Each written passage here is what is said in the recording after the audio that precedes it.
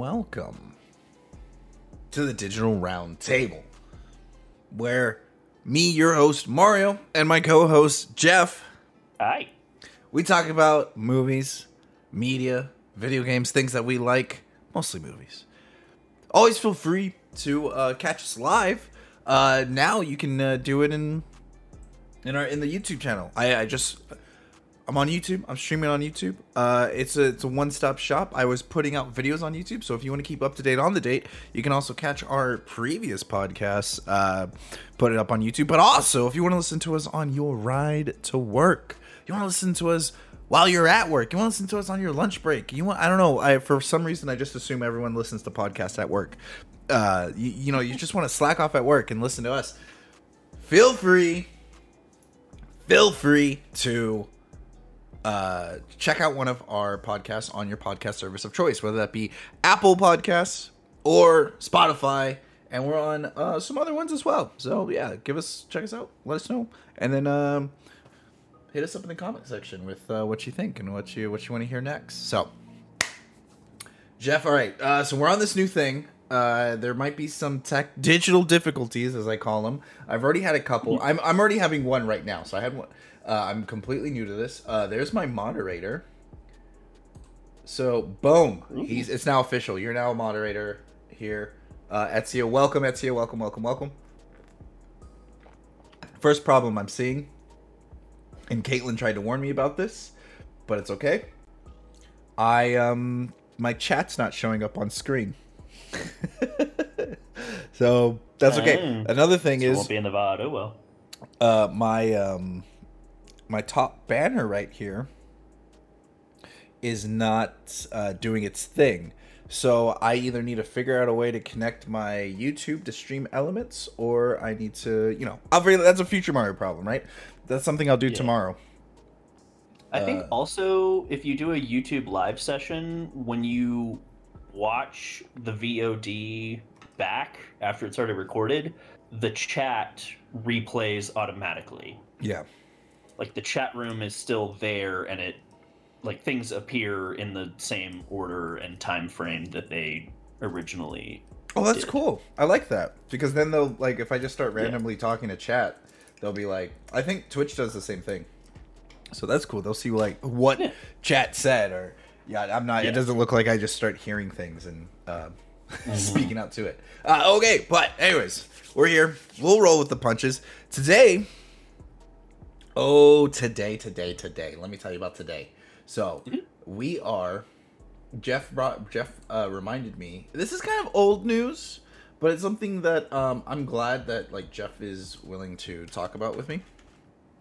So we had some directors and some people speak out in the past. Most recently, the guy who is directing Dune. What's his name? Denis Villeneuve. Okay.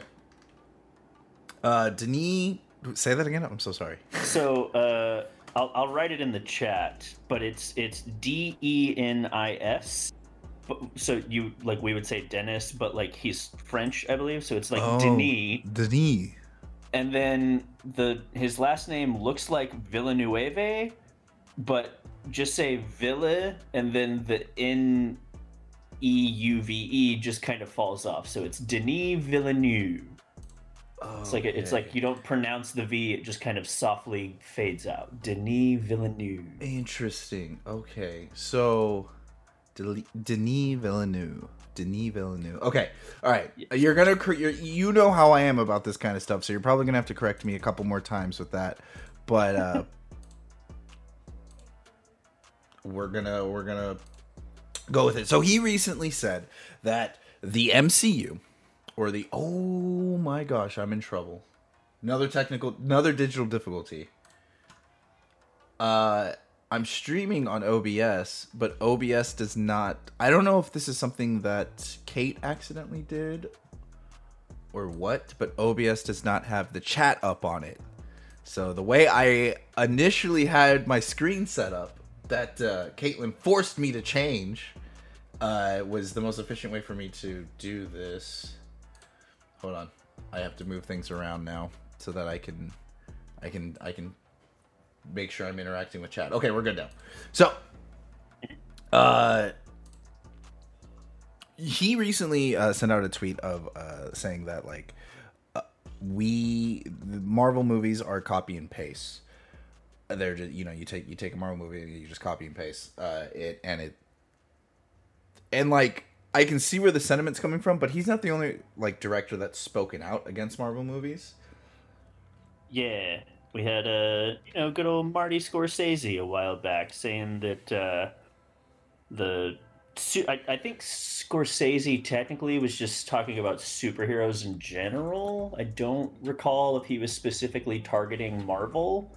That's fine. He was saying, But like, I superhero do films. also remember him saying like he tried to watch like, and I'm paraphrasing, but he tried to watch one of them once and couldn't do it. So it's like, yeah, he made this big bold statement, but he also blatantly said like I didn't even watch an entire one. So it's like, well, okay, cool. Like it's and again, like I look at that where it's like, all right, it's fucking Martin Scorsese like saying some stuff about who cares? Like, Yeah. move on. Yeah, exactly. Denis Villeneuve, I think, is in a different territory because even though he has not yet technically made a superhero movie, he makes these big, kind of high budget, high concept, playing in the genres of sci-fi, a little bit of fantasy, but he makes these big kind of spectacle movies. And I think where he's coming from is like, no, no, no, no, no. What I'm doing is like art, and what they're doing is like making money. Like making a product. Yeah, like making a product, because it's like his movies make a lot of money as well, and I think we can all predict that, obviously COVID and everything willing, like Dune is gonna make a shit ton of money. Yeah. So Okay, so what projects has he worked on in the past?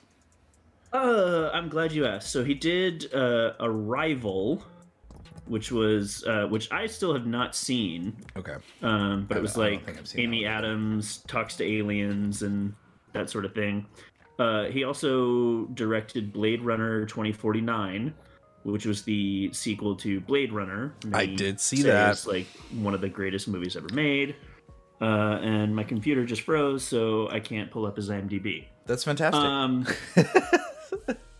Because I want to say other movies, but I want to make sure that I am correct before I say them. So Mario, Vamp, while I figure out why. Okay, it sounds like Jeff's entire system is dying. So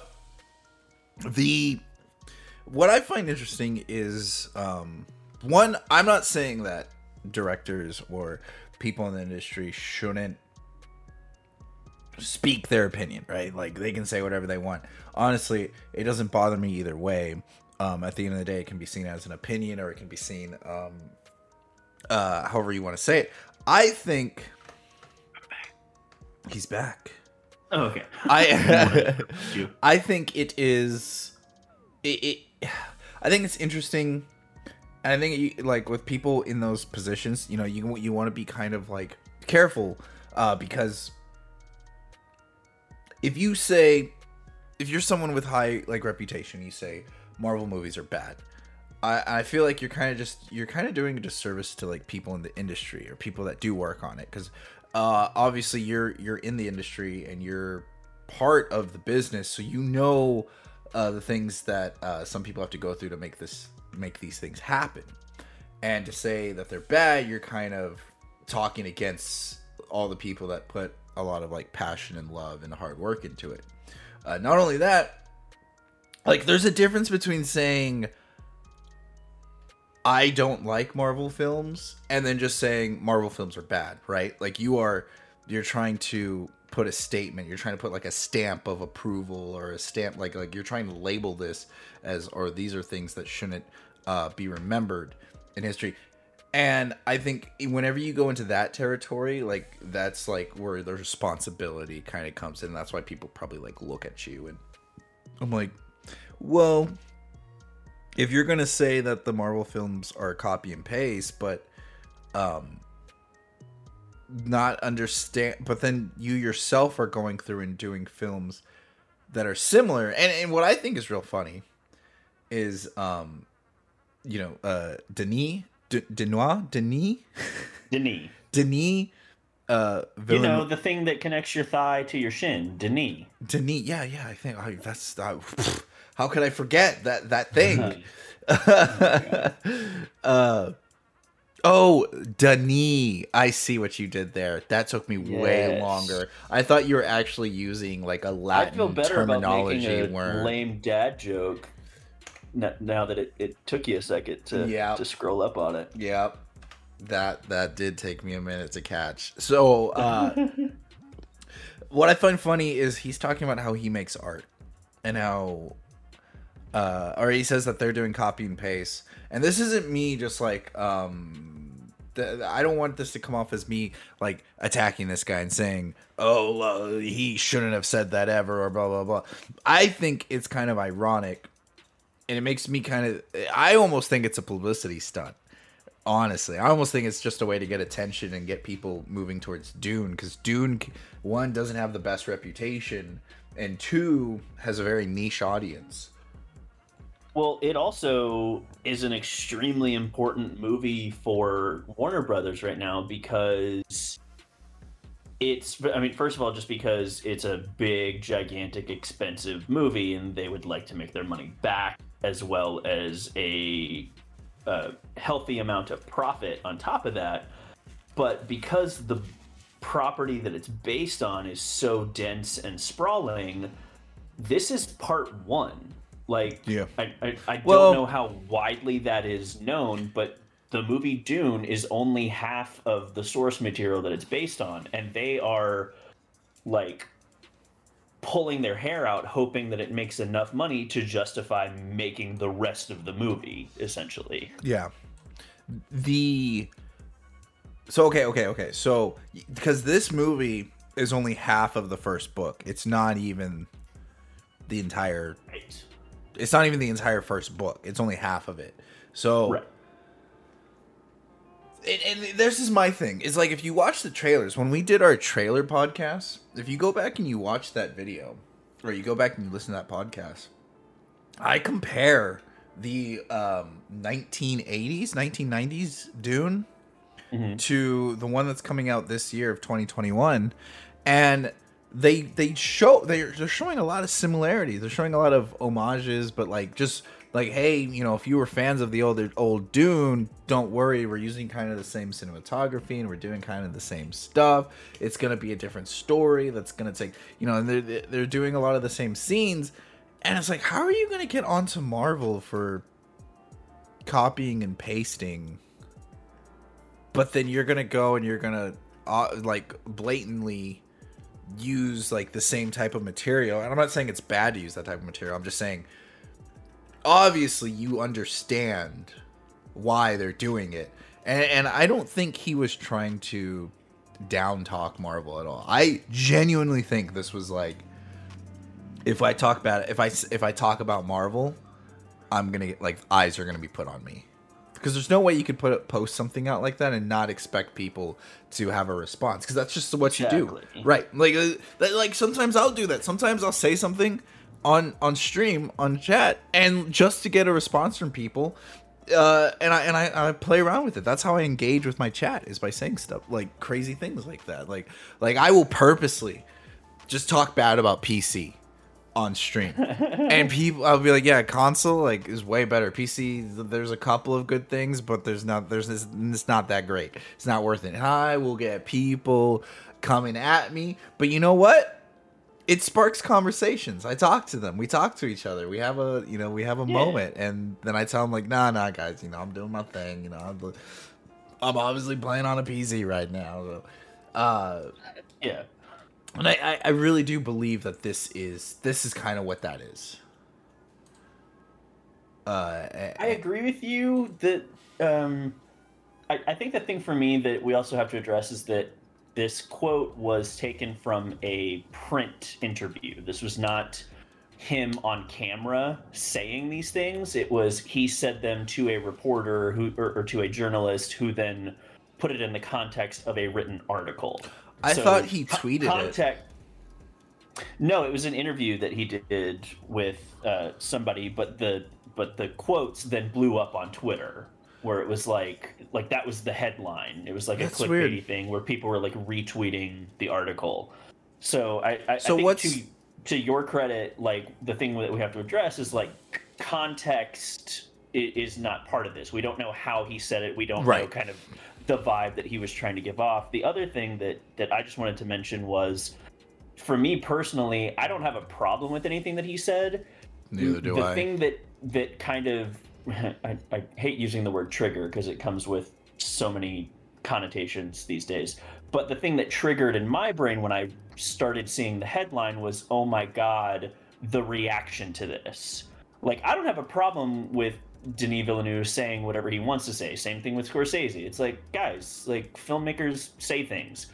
But I knew that certain factions of the fan base were going to take this in context or out of context or whatever, and just be like, oh, who the fuck is this guy? He's talking shit. Da, da, da. And it's like, no, guys, he's not talking shit.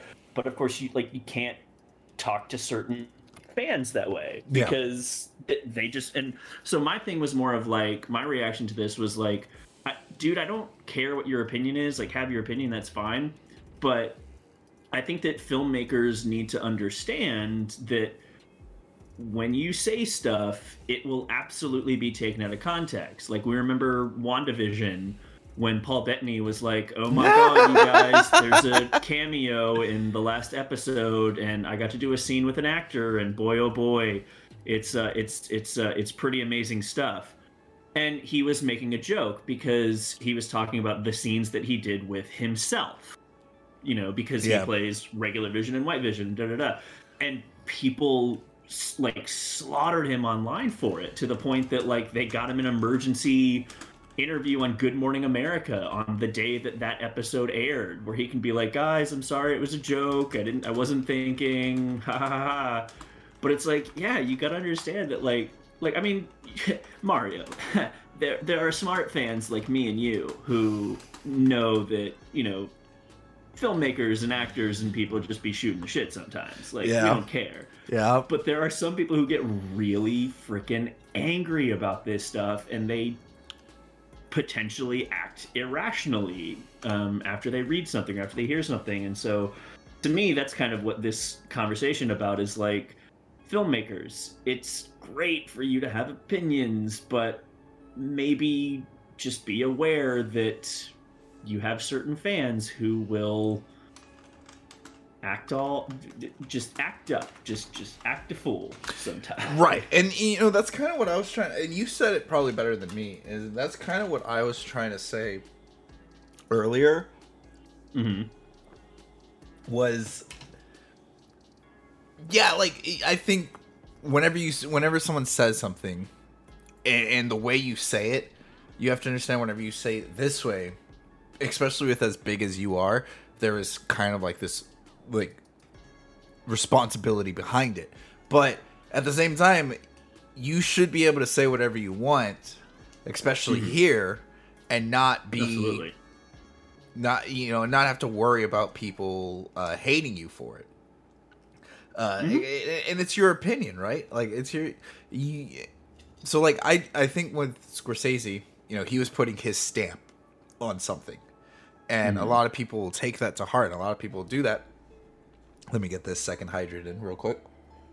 I gotta figure out how to do the emotes. I gotta figure out how to put chat on screen. I gotta figure out how to get my Stream Elements to connect with my... I think if I just go to Stream Elements and I connect it with YouTube, everything will be fixed. But then we gotta... I don't even know if this... I don't think YouTube has ways to interact with chat like how Twitch does, and I think that's something YouTube is going to be faulting at. But they're dumping a lot of money into this. Google's dumping a lot of money into this, so I'm pretty sure pretty sure we'll get some good stuff later on. But as a community, we'll make sure we stay on top of that. Don't worry, I'll keep up with the traditions. I gotta figure out how to change my name on chat so I don't actually... So it's actually X and not my real name. Yeah, you're gonna have to... I had to figure out that too. So it's gonna be your YouTube thing, or it's gonna be whatever your Google account is connected to your YouTube. So you'd go to your Google settings for that account, and you would change like your first and last name. So like you can get rid of your last name and just put like whatever name you want in your first name, whatever tag or whatever on there. But you should be good. See how like Digital Heroes spaced out? It's because it's like it's treating it like an actual name. I need to go back there and fix it. I see. It's like it's treating it like it's an actual like, oh, that's your first, middle, and last name is Digital Hero 101. I'm like, okay, whatever. The and you know, like whenever you do something like that, whenever you say, like, if I'm going to use my PCs thing again. If I say PCs, it's different if I say I don't like PCs and that's it, right? But then if I say PCs are bad, right? Or if I say I think PCs are bad compared to PCs are bad, I am putting a, now it's got both. Nice. I'm putting my own stamp on there, and I'm basically making a statement, and especially if I have people that listen to what I say, they might take that and put that somewhere else. And so I think there is sort of this like weird responsibility that comes with the weight of what you say, but at the same time, reverse that. People shouldn't take it to heart so closely, you know what I mean? Like, exactly. People shouldn't. Anyways, so how do we traverse this? That's the word I'm looking for. How do we traverse this? I think, like, when it comes to the MCU, and obviously there's a lot of people working on it. There's a lot of talented actors and actresses that are going towards it. There's it's been going on for over a decade, and it's the same story that's just been continuing and evolving and growing. And whenever you want to look at any film, and today we're just going to specifically talk about the MCU, and we're gonna go off of these guys and what they said. And Jeff, feel free to pivot however way you want. I think that the MCU, what it does as films is, I can understand where Denis is saying that they're copy and paste, but and that's kind of like superhero films are kind of, because you have to do superhero origins for everyone, and they're kind of using the same. A lot of times you hear people say, "Oh, well, Marvel or Disney's very like formulaic. It's a formula," and for that I say, if it ain't broke, right? I think So here's the thing with Star Wars. You can compare Star Wars to the Marvel Cinematic, and very easily, especially since they're owned by the same conglomerate. I'm trying to use all these words today that I can't say apparently. Since they're owned by the same company now. But you look at Star Wars, and recently in the Star Wars community, so I'm going to bring up another name. There was a book that was written by. I really should be better at doing my homework. George Lucas's ex-wife, right? Yes, George Lucas's ex-wife. Who edited A New Hope? She edited the original films, because if it wasn't for her, because they were just gonna have Emperor Palpatine fall down the reactor and go splat. But she was like, no, let's like have this huge explosion, and let's make the whole Death Star like get all blue and stuff after he falls down the pit. She was the reason Emperor Palpatine got like this huge cinematic explosion. But she recently said about Star Wars, so this is we're trekking away a little bit, but it's gonna come back to it. She recently said how like she saw the prequels, she saw Episode 1, Phantom Menace, and I'm super excited because it's Star Wars related, and I already know what you're about to say. Like, I followed this story away from you, and you're the person I go to for all my Star Wars shit. Oh man, you might know more in the story than me then, because I saw it, but I delved down the rabbit hole a little bit, but I didn't get to do it enough, more than I wanted to. Because, again, I've had a busy week with my birthday and all this other stuff that's going on. Yeah. Marsha Lucas. Marsha Lucas, thank you. Marsha. Yes. She said that she cried when she saw Phantom Menace. And I don't think they were tears of joy. I think she was very much, like, upset with where the franchise was going, and she thought she was going to go into Phantom Menace and see it. She was going to see Anakin dismantling the Jedi Order from within, and now we kind of got that in the third film, but you know, the people thought that's where it was going to start, and that's what the next trilogies were going to be, was Anakin figuring out why the Jedi Order is just no good and how they should. But instead we got, you know, young Anakin, and we got this, and we got... Now, I grew up on the prequel trilogies. And growing up on the prequel trilogies, I have this strange nostalgic love and passion for them, but I can definitely see, because the sequel trilogies are the equivalent of the prequel trilogies for those people, for me. And she kind of had the same sentiments with the sequel trilogies. She was saying that the executives did not understand Star Wars. They didn't understand the heart of Star Wars. They didn't understand the story of the Skywalkers, and they didn't understand, like, she didn't like that they killed off Han Solo. She didn't like that how Luke died and stuff. Like, they took the brand and the story of Star Wars and they made it something else. And the reason I brought up the fact that she cried at the prequel things is for one of two things. So this is someone that worked on the original films.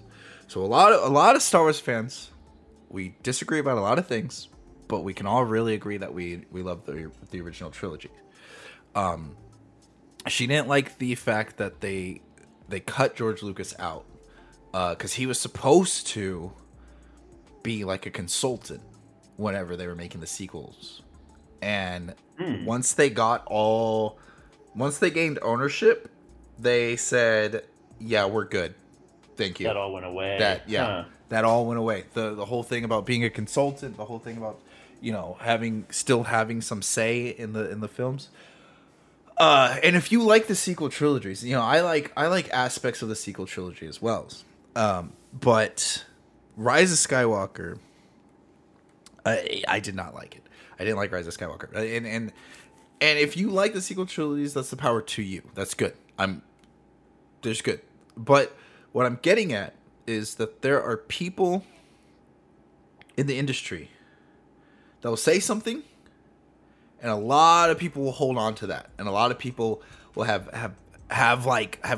they will have sway, or it will influence the minds of people. And sometimes it is it's very much like, I don't know the word I'm looking for, but it's very much needed.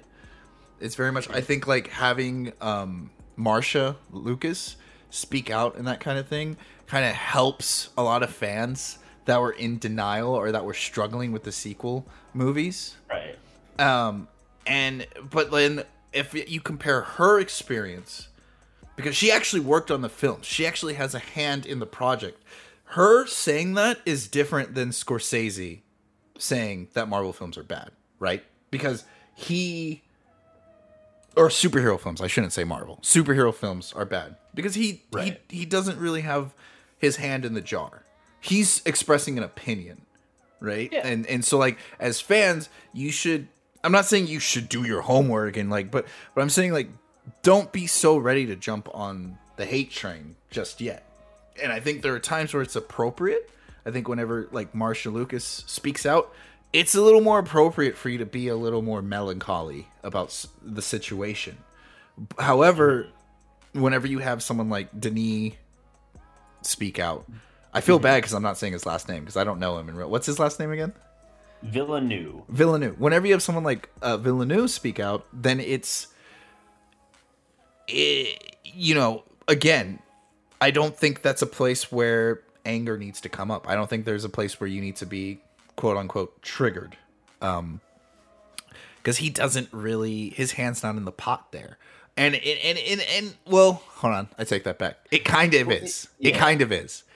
And for him to say, it kind of makes him seem hypocritical or ironic, but I think, like, the reason I'm saying his hand is not in the pot in this scenario is because he's specifically talking about Marvel. He's not talking about, like, superhero films. He's talking about Marvel, and I can see where that sentiment's coming from, because almost everyone that I've spoken to has like agreed that Marvel has a very formulaic way of doing things. Well, they absolutely do. Yeah. Like, I mean, cinematography wise, I can't tell the difference. Really. That's And very again, yeah. That's very true. Like, you can look at you can look at the way that the camera moves, and technically you can look at like the lighting setup, but specifically in terms of the color timing, like the color correction process, they all look exactly the same. And that's something that like I absolutely agree with him on, because in the interview he says something. I had it up. I'm gonna find it real quick. If we're talking about Marvel, the thing is, all these films are made from the same mold. Some filmmakers can add a little color to it, but they're all cast in the same factory. Yeah. And that I 100% agree with. Yeah, like, I can agree with that. You can look at Shang-Chi, and you can look at Eternal, and even though we haven't seen the entirety of Eternals yet, like, you can look at some of those shots and be like, oh yeah, two directors worked on both of these movies. But in terms of the color correction, it's like, oh yeah, these are clearly part of the same continuity, part of the same, like, these are the same story, essentially. In a way, I think I am in no way trying to rebuttal what Venu. I'm gonna write this down. Vani. Yeah. So instead of Vani. I got this. I'm thinking of your dad joke, and I'm just putting a V in front of it. Well, but it's a D though. It's a D as in dog. No, Denis. not Denis. His last name, because I wanna address him by his last name. Denis Villeneuve. Villeneuve. Just think about it phonetically. Yeah, Villeneuve. Like the word villa. Like you go on vacation and you stay at a nice villa, and then just put the word new at the end of it. Denis Villeneuve. No, I have the worst short-term memory, so I wrote it down on a sticky note, and it's going like right on my computer, right here. No worries, man. Boom. All right, it's there. Thank you for your patience, Jeff. No, you're good, dude. I don't want to disrespect the guy and stuff like that, so I'm trying to. Okay, so Denis Villeneuve, I lost my train of thought. I'm not trying to rebuttal what he's saying with what I'm saying. I think I'm sure they do it on purpose. I'm pretty sure they do that on purpose because the movies look uniform. Because then you can watch all the movies, like, it almost gives you this idea like, oh, they're all connected still, right? Like, it's this kind of like the small little trick that's going on in your brain that's telling you that they're all still connected. Yeah, and I think, because again, like for my money, the issue that I have is like, who cares what Denis Villeneuve has to say about the MCU? And I would even go further and say, like, hey, Denis, like, why do you think it's necessary to state on record what you think about the MCU? Like, they make the movies the way that they make movies. You make movies the way that you make movies. Let's all just coexist. Like, we're all different types of people making different types of movies, you know? And, like, same thing with Christopher Nolan, who, this is a whole other thing that we won't get into because it's not relevant to the topic, but, like, Christopher Nolan has his opinions about the way that movies should be made, and I'm like, hey, that's great, Christopher Nolan. I used to like you, but I don't like you anymore. But I'm not gonna frickin'. Ooh, can we open up that jar of worms right now? I feel like, I just really feel like Christopher Nolan is extremely pretentious, and he, like, I don't care. Like, it's weird. Like, I've found myself getting progressively more angry about things going on in the movie industry, and like, ooh, I read this article. Like, okay, fuck, we're gonna open a whole other can of worms real quick. Okay, let's do it. So the fucking and we joked about it at your birthday party because we were playing Mario Kart, and I was like, ooh, I'm gonna play Chris Pratt. Dude, I don't think I like Chris Pratt anymore, because to me he just seems like a guy who has just gotten so big for his britches, and I don't think he's an asshole or like a douchebag or anything. Like, he's not that, archetype, but it's like, like when I saw the announcement that Chris Pratt had been cast as Mario in a new animated Mario movie, I had to phrase it that way just in case people listening didn't know what we were talking about, which, let's be honest, if they're listening to your podcast, they know. It's like I read that casting and I was like, yeah, because he's Hollywood's golden boy. He fucking gets everything. Why not? Like he's a Guardian of the Galaxy. He's in Jurassic World, which has its own like third installment coming out next year or later this year. I don't fucking remember. Who gives a shit? But it's like, really, like Chris, like just because he's a movie star, Yeah. like because he like, and again, I'm not saying like. Because the thing that happened with that is I saw a shit ton of people, and this is kind of what we're talking about actually, is the fan reaction. Is people were so enraged that because it directly ties into the fact that Chris Martinet, who has voiced Mario in the video games for like the past 20 plus years or whatever, is in the movie. He's just playing some sort of top secret cameo, or he's doing like his voice will be in the movie. He's just not playing Mario. Like it's going to be a little Easter egg cameo type thing. And people are like, what the fuck, dude? Like you have Chris Martinet like right there, but you're going to fucking cast Chris Pratt. Like what the fuck are you thinking? This is insane. Like the amount of times I saw the word or the sentence, this is insane, all caps, or what were they thinking, all caps. I'm thinking like, you guys have seen animated movies before, right?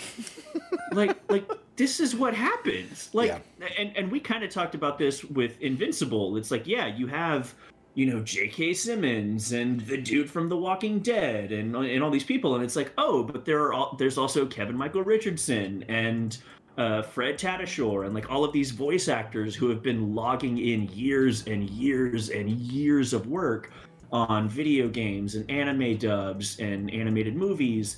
So it's like you have this great collective of, okay, here are celebrities, but we're also going to balance it with, you know, voice actors that are known in the voice acting community. Right. And so I'm looking at the reaction to this Mario movie, and it's like, guys, this is what happens. Like, voice actors don't get cast in the Lego movie or Frozen or fucking any number of these. Like, hey, nobody was like, oh man, how come you're going to cast The Rock in a Disney movie, man? You got to get like you know, so and so who did. You got to get Clancy Brown because he was in SpongeBob, or you know, whatever. Yeah. And so it's this thing of like, guys, this is how it's fucking done.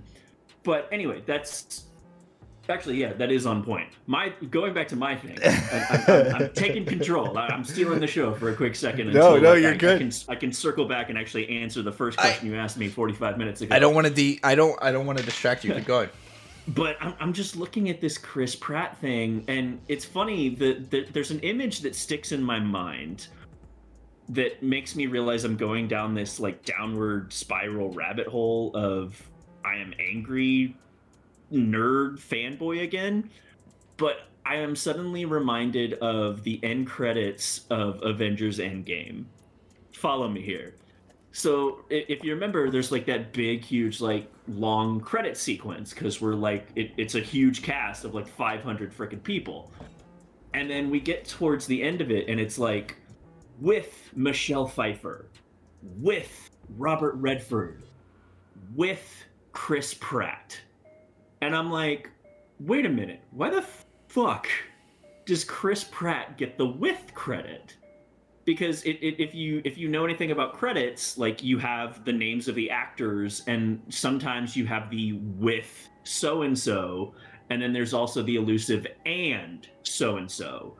And that's typically reserved for, okay, it's like, here's an actor of renown and great royalty. There's like a regal thing that comes with when you see an actor's name in the credits and they have the word with preceding it. Oh, I didn't know that. And I'm like looking at it and I'm like, okay, yeah, like Michelle Pfeiffer, I get. She's like legendary. Robert Redford, I get. He's freaking legendary. Fucking Chris Pratt? And it's not to say that like he doesn't deserve to have a with credit, but it's like he's one of the main characters in this universe. Like, and obviously, you know, when you get to the end, like there's the big sort of like thing with Mark Ruffalo and Scarlett Johansson and like the Avengers where they have like their signatures show up and all that stuff. Yeah. But and like that makes sense because like that's them kind of signing off like, hey, this is the end of the Avengers as we know it. That makes sense. Right. But Chris Pratt, I'm like, he's the lead in his own sub franchise of this bigger franchise. And so it just became this thing of like, oh my God, I don't like why? Like why is and so to circle back, it's like why is Chris Pratt playing Mario? Like find a different actor who makes sense to play a fucking 50-year-old plumber or like whatever age Mario is supposed to be in the context of this movie. Like it just doesn't make sense. He's not right for that role. You're casting him because he's freaking Chris Pratt and that's weird. I'm trying to remember. Oh yeah. So Christopher Nolan.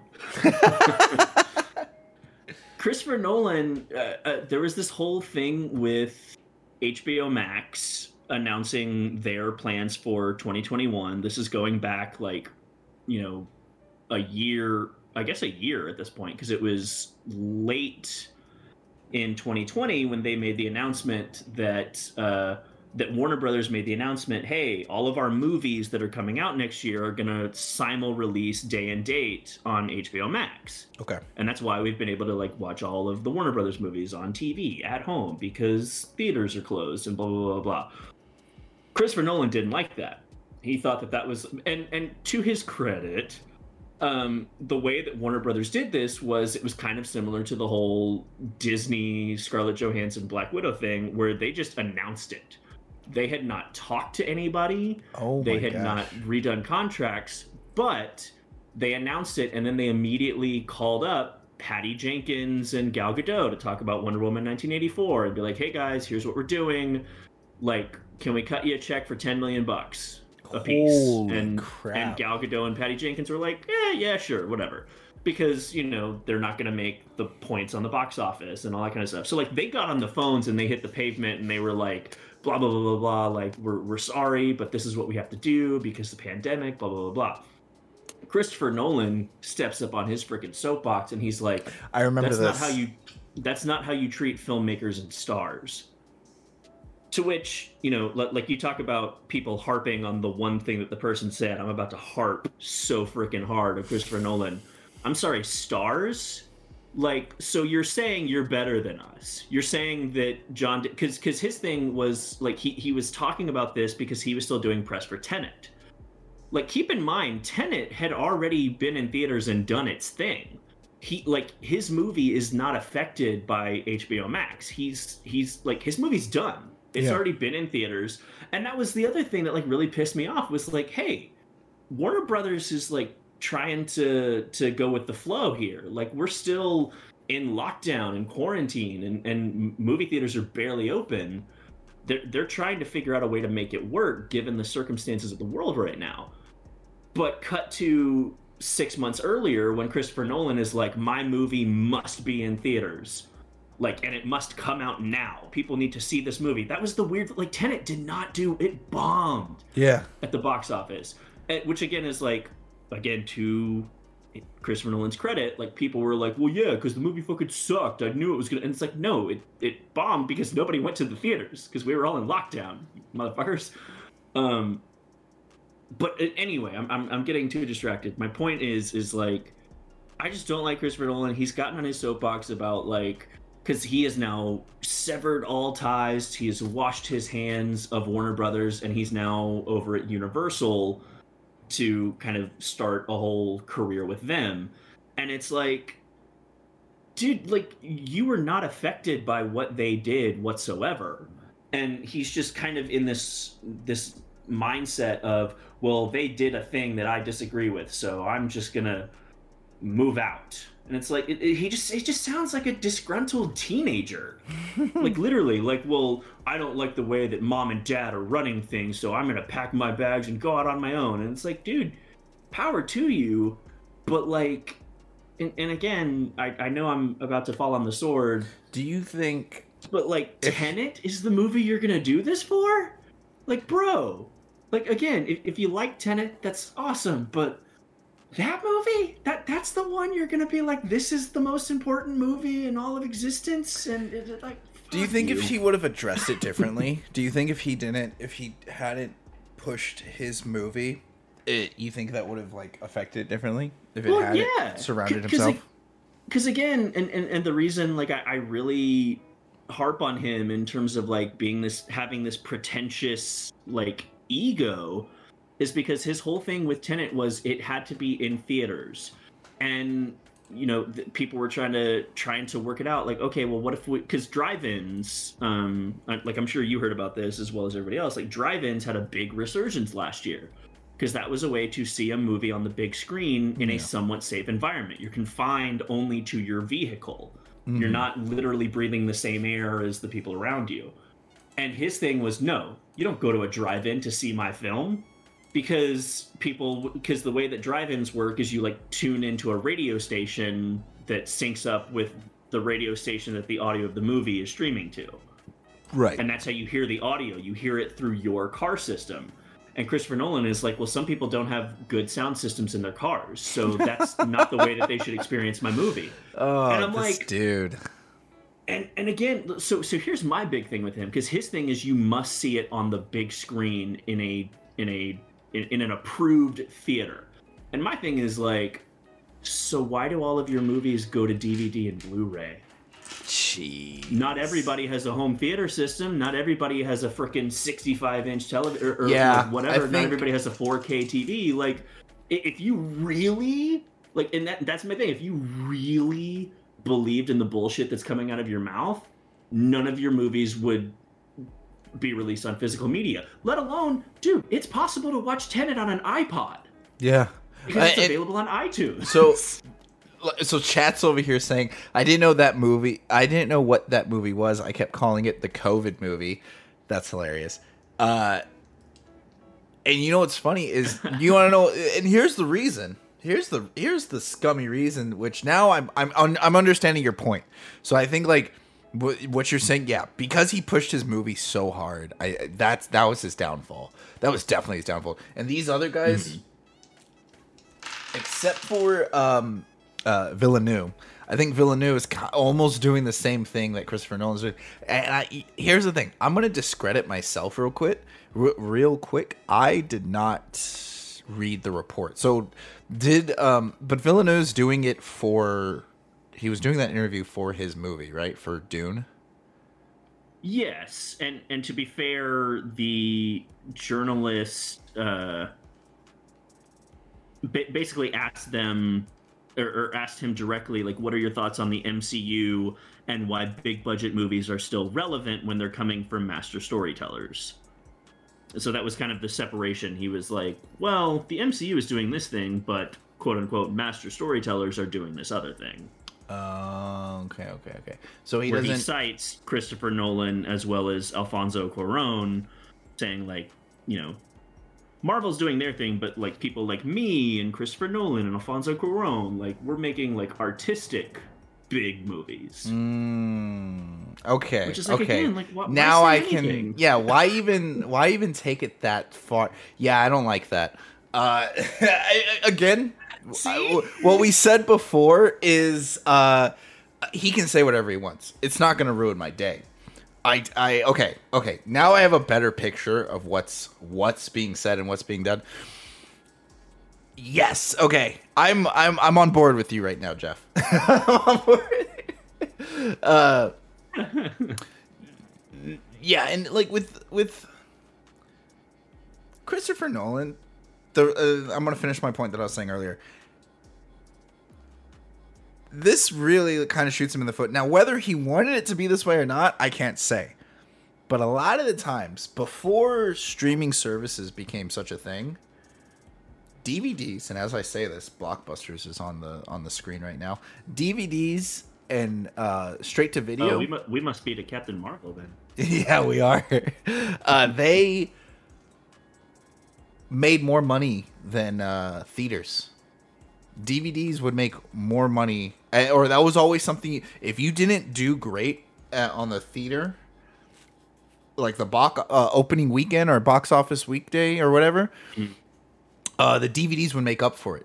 you just knew, oh, okay, the CDs and DVDs we're gonna make our money. Sometimes, if not a lot of times, it happened more often. And so this transition to streaming service is hurting a lot of movie makers. It's hurting the movie industry, actually, because the like Warner Brothers and Disney, the money's going straight to them now and not going back to like the actors, are because they're keeping old deals. They're signing up for old contracts as if DVDs and Blu-rays and all that stuff is still going to make a lot of profit. But Disney, Warner Brothers, and them are evolving and transitioning with how technology is going and fixing up their own ways of making money to how people are doing it too. Let me see what chat's saying right now. But like, Dune is also based off a book. He didn't do anything with that storytelling. And that's the whole reason we're having this conversation, right? Like, I love that. I'm going to get to that after I say what I'm going to say right here. If he stayed true to the source material, it's not right. How are you going to? That's my biggest thing. Is how are you going? Isn't that like, if the thing is, we have to, like, this is the type of book where you don't fuck around with it. You have to stay true to the source material. Isn't that cut and paste? Right. Isn't that what Marvel's doing? They're taking because if you what makes the MCU great is how true, I'm not going to say, when I say true, how honorable they are to the comics. And when I say honorable, I'm not saying they're reciting the comics one for one. They're putting a modern twist to the comics, and obviously it takes place in the Ultimate Universe, which means it's not the canon timeline for the comic book universe, but they honor the comics so well. There's so many things, there's so many stories, there's so many characters that they put tribute to and they take inspiration from, and that they make it work, right?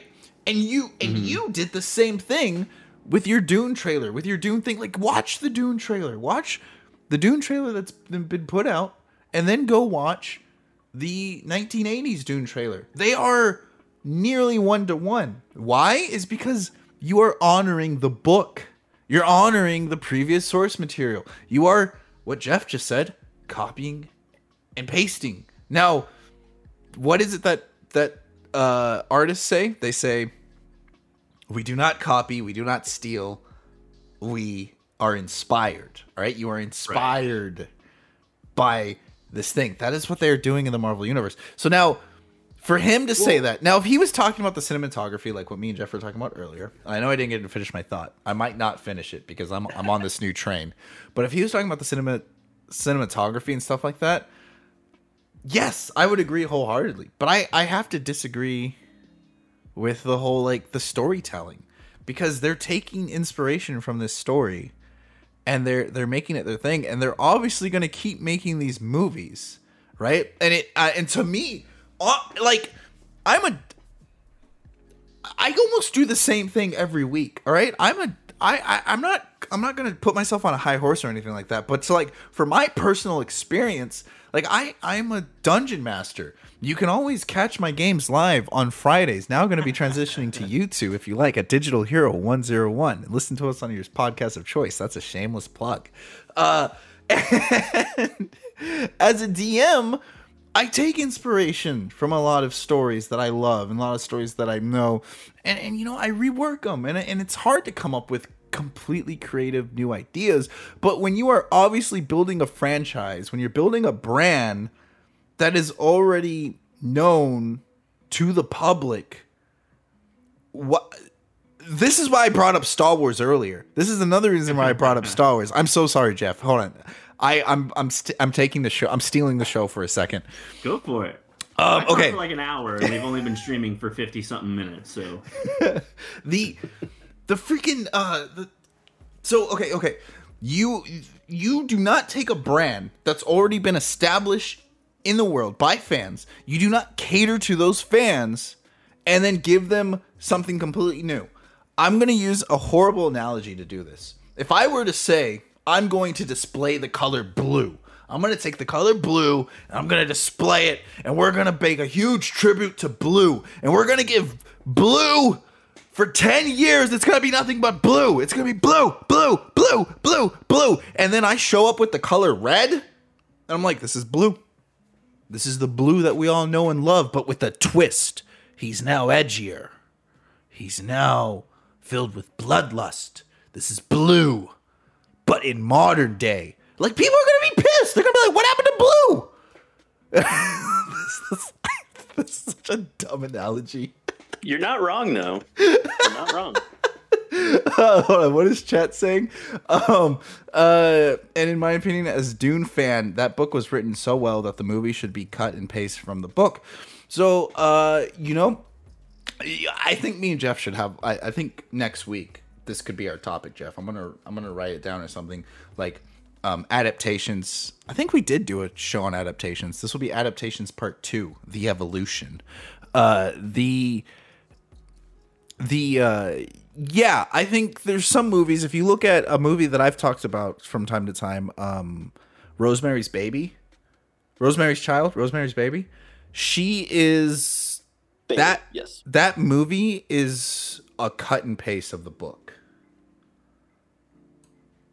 I mean, like almost 1-to-1. Like if you watch the movie, you basically read the book, and I think that is okay. You know, that's very. I don't want to give too much credit to the director because he's a piece of work. But you know, that's very much that works. And I think like if you have, like Lord of the Rings is here's another example where like if Lord of the Rings was a 1-to-1 copy of the book, everyone would fall asleep during the movie. I love Lord of the Rings. Oh yeah. I love Lord of the Rings, but I'm so glad that Peter Jackson put his own. He cut out a lot of stuff from those books because, oh my gosh, those books. Chat says dumb or perfect analogy. Hey, you know what? Sometimes simplicity is the way to go. Okay, so where I'm going at with this analogy, we're going back to the blue and red. You don't take a property. You take a property like Marvel, okay, and you don't start making it like DC. You don't start making it like you don't make it into something else. You stay true to what people fell in love with the first place. So what you take inspiration from it. Yes, some things are going to be copied, but you innovate where you can't create, right? And that's why these new films have such a twist to it. This is where Star Wars failed. The sequels, and it's really hard for me to say this. So, like, Jeff, I'm going to need you to back me up, all right? I'm going to need you to, like, be my hype man or something. I don't like saying this, and it's hard for me to say this, but this is why it's so important that Marcia Lucas came out and said something. Because she specifically said that Kathleen Kennedy had a pro-female agenda and that they focused too much on hitting their agendas and they were focusing too much on being pro-female and this and that. And it's like, it's hard for me as a guy to say that because I'm wholly and heartedly pro-female. I honestly don't care if the main character in Star Wars is a guy or a girl. Like, do not care. I am super happy if they are a girl. I'm extra happy if they're a black girl. But that's my biased opinion, right? Well, but and I'm looking at the Marcia Lucas interview here. You bring up a good point because she says, and I think it's and they think it's important to appeal to a woman's audience, so now their main character is this female who's supposed to have Jedi powers, but we don't know how she got the Jedi powers or who she is. Which is like, if you want to have this like pro-female agenda, thereby making a female protagonist, that's great. But you gotta fill that character in with something. You can't just be like, hey, she's a woman. Isn't that awesome? And that's... No, she's gotta be compelling and dimensional. Oh, I wanted to talk about... this brings up another topic I want to talk to you about, Jeff. But that does a disservice, not only to the franchise, but to women.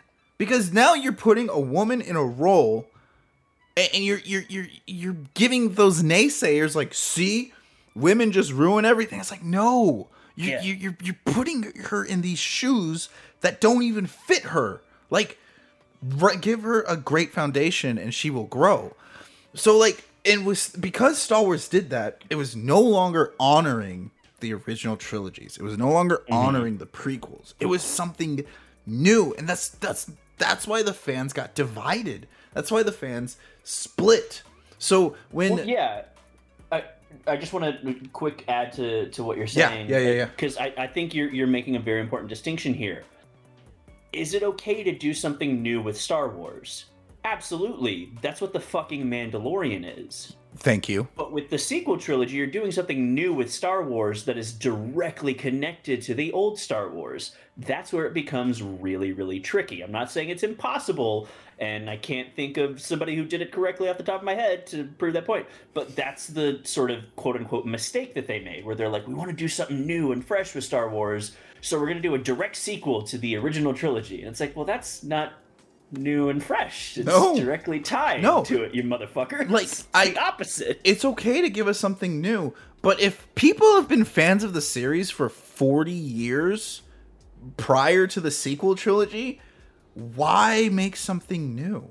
Why not just honor what was there before and continue that? So when Villeneuve tells me, when Denis Villeneuve says that these people are not master crafters or they're not artists, master storytellers, thank you, but they're not master storytellers of the art. Like, to me, that's like, dude, it's really hard to come up with something, but it's almost just as hard, if not harder sometimes, to stay true to what was there previously and succeed. And Star Wars is a perfect example of that. This is a perfect example of like failing because they attempted to do something. Okay, they didn't fail. They made buku amounts of money. When I say they failed, I mean they split their audience. Like, look how people almost universally agree that Star Wars fans are the worst fans now. And that sucks. I don't like having that reputation. Right? Nobody says shit about freaking Marvel fans. No one says anything about DC fans. Maybe that they're, tenacious, but no. Burn. Right. No. I'm sorry. I'm laughing at my own joke. But nobody says anything about those fans, but they talk bad about Star Wars fans. And I think they failed the fans in that regards. I like some of the sequel movies. As in 2 of them, but I do not. I do not think that.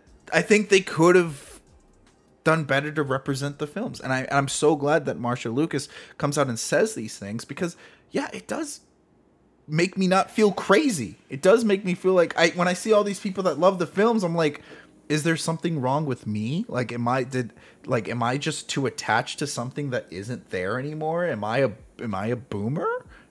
But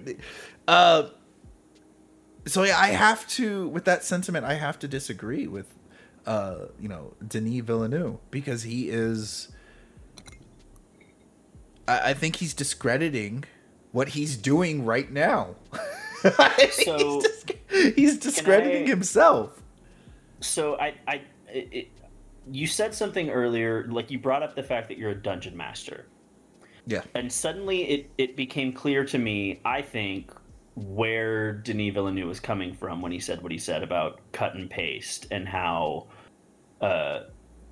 specifically the part in the article where he says directors can paint with different colors, but ultimately the product is cast in the same factory. It's like the same mold. Yeah. So you being a dungeon master and D&D in general, it's that interesting thing where it kind of becomes unclear at a certain point who is moving the story along. Is it you as the dungeon master? Is it us as the players? Like, so much of what happens to the characters obviously is the players. Yeah. But how the story progresses is it like I can know who Broxer is. I don't know what he's gonna do in a given situation until you put that situation in front of me. Exactly. So it's like a chicken or the egg kind of thing. Like, did Broxer do that because it was always in his DNA to do that from the beginning because of how I created him? Or did he do that because you presented something to me and it was like this instantaneous reaction kind of thing? Right. So we're talking about the DM versus the player, right? Yeah. What I think Denis Villeneuve is talking about is specifically the directors and how they get to say what they want to say. Oh, Because when you look that'd at be a good point. Shang-Chi, it's kind of Destin Daniel Cretton. When you look at Eternals, it's kind of Chloe Zhao. When you look at I can't remember a single Marvel movie. Oh my god. When you look at Doctor Strange, it's kind of Scott Derrickson. When you look at Avengers, it's a lot of Joss Whedon because he also wrote the script. Very But much Josh Whedon. when you look at all of these movies, it's always Kevin Feige. And I think that's what he means by cut and paste. Where it's Okay. like I think in his perspective, he's talking about how like unfair might be putting words into his mouth, but it's like, yeah, you hire a filmmaker to do a thing and put their stamp on it, but really it's Kevin Feige making the movie. Because again, like when you look at the streamlined process of how the Marvel movies are made, like, yeah, it's Kevin Feige at the top, but it's also the fact that when a director is hired to come onto a movie, you have the same concept artists working on all the movies who are like drawing up the mock-ups of how the costumes are going to look and how the sets are going to look and how the ships and the props and like all this stuff. Like concept artists are the same throughout the movies, even though different directors are working on the movies. All of the like action sequences where you have a lot of CGI elements and that sort of stuff, like all the CGI artists and the visual effects people are the same. They're the ones who are kind of coming up with these big elaborate set pieces before the fucking script has even been written.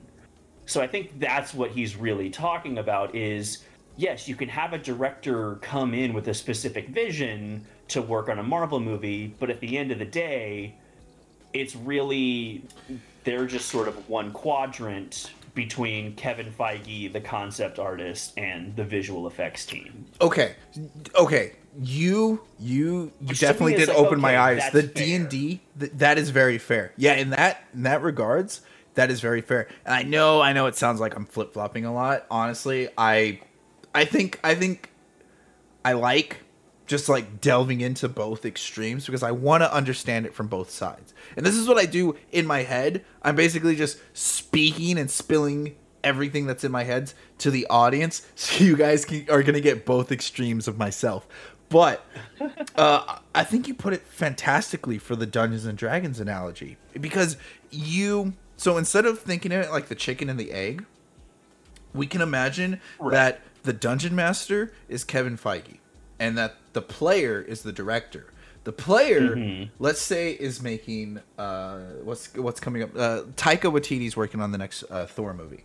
So Thor is the player. It's like one-on-one D&D. Right. So Thor wants Taika Where the Waititi. players are never there. They just come in one after the other.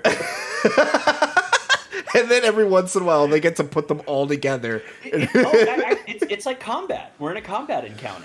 Well, but here's We all the thing. roll for initiative, and now it's Taika's turn, and then it's the next person's turn. So like, Holy shit! The MCU is just D&D. it's just D&D, dude. You don't know how like Dungeons and Dragons has ruined I can't look at the world the same. I watch TV and I watch like movies. And I'll be like, oh, okay, that's the tank, that's the DPS, he's the bard, he's the... Or I'll be like, oh, he failed his persuasion check. Oh, that's the deception check failure. Okay, there's the... Oh, look at that insight. Oh, okay. Look at it. I watch movies, and I was like, I break them down into Dungeons and Dragons.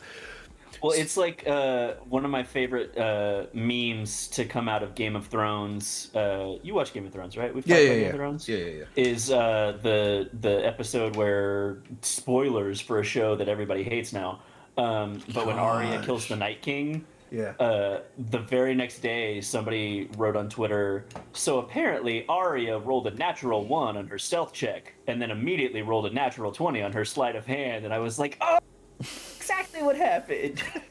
I actually remember that post. I've seen that post. That is that is fantastic.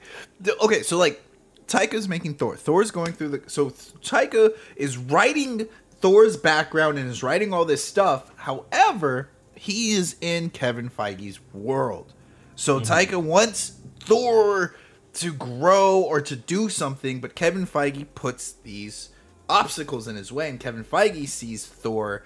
So they're both looking at Thor, and it's almost like a game of telephone, and they're both trying to get Thor to develop a certain way, but they have to do it in Kevin Feige's world while Taika Waititi is controlling him.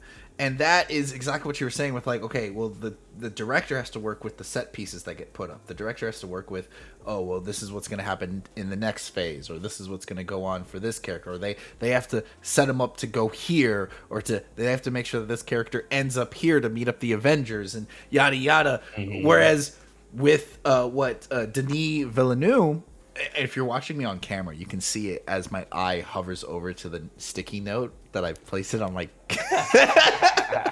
Denis Villeneuve. He is the dungeon master and the player. So he literally is like, okay, I want these. He's writing a book. That's what it turns into at that point. If we interpret it that way, then I have to agree. I have to agree with the guy's saying. Yeah, and that's kind of where this is kind of a tangent, but still on topic. That's precisely why the DC EU fell apart. Is because the producers, like the people at the studio and the people who were kind of overseeing it, didn't have the vision. Zack Snyder was the guy with the vision.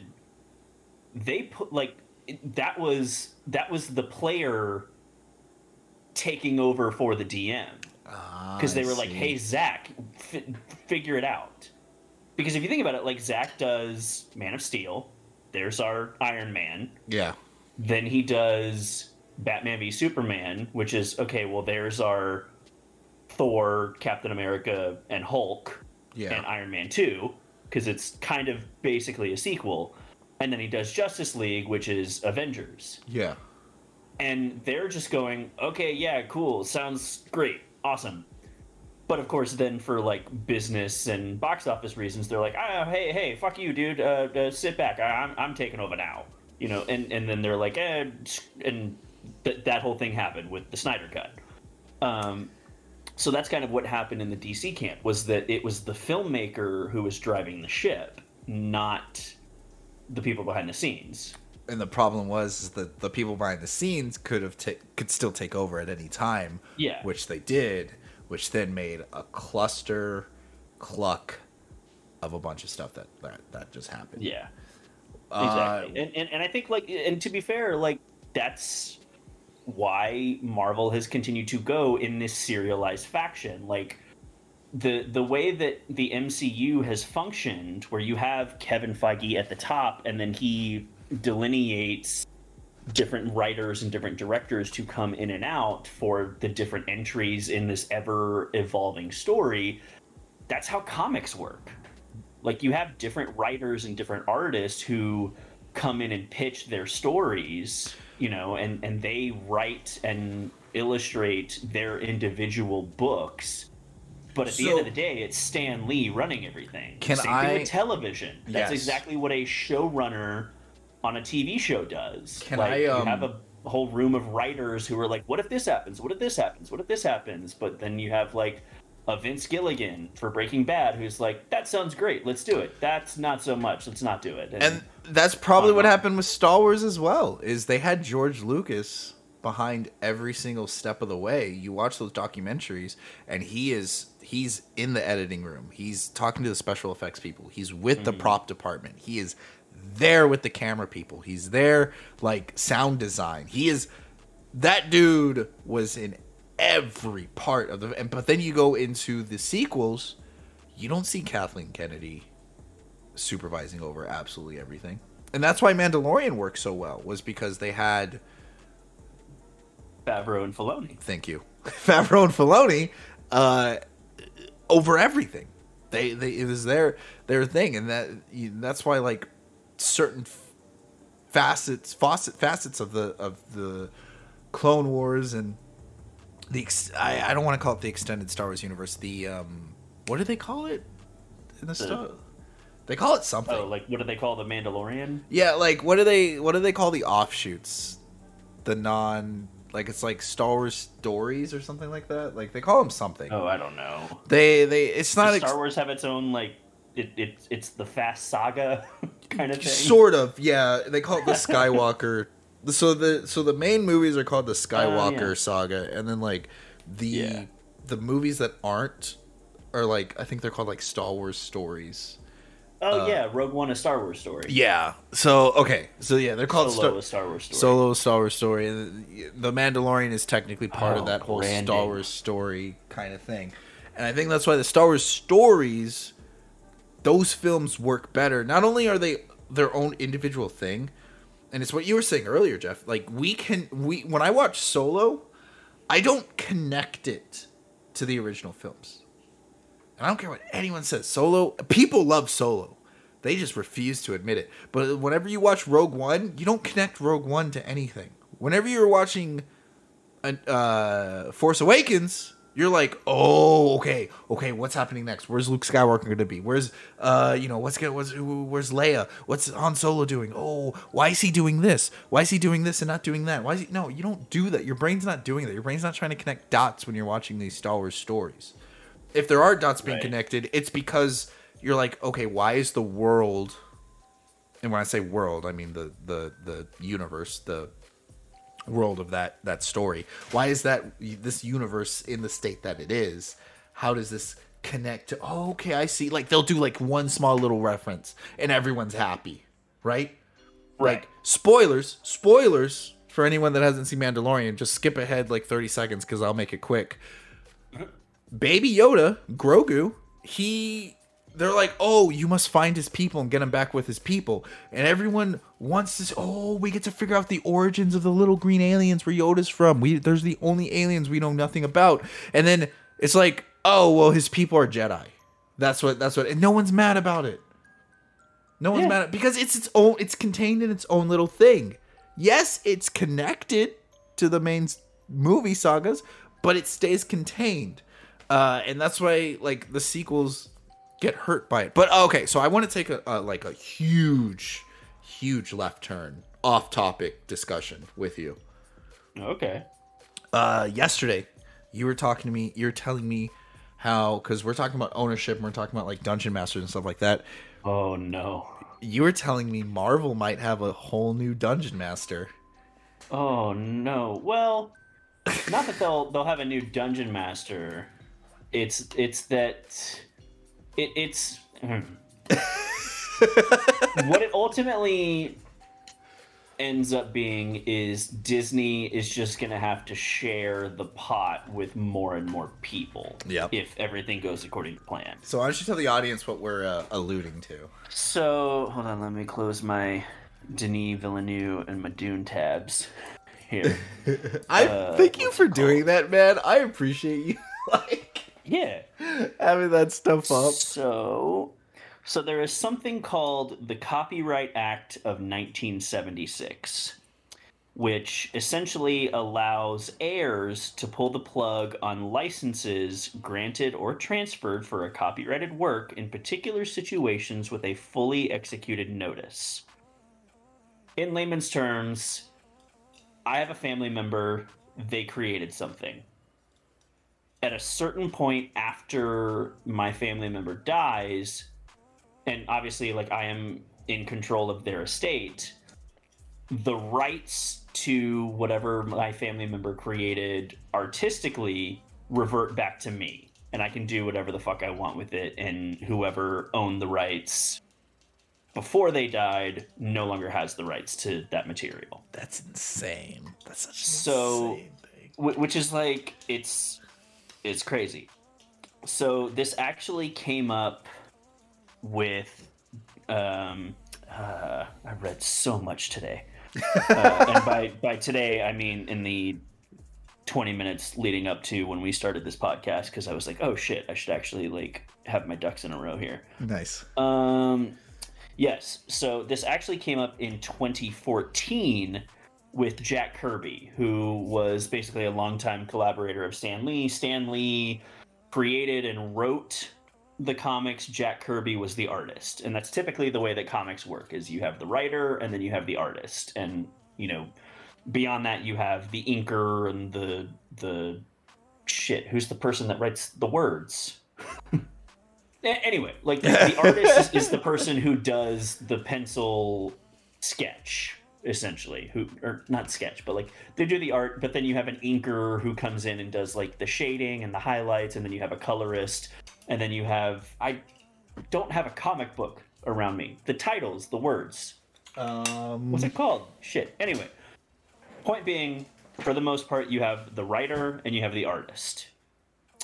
So Stan Lee, famously, we all know he's the writer. Jack Kirby was the artist. And Jack Kirby created, or rather in 2014, yes. So with the estate of Jack Kirby, this was in regards to Captain America, Fantastic Four, Hulk, Iron Man, Thor, the original X-Men, and a plethora of other characters.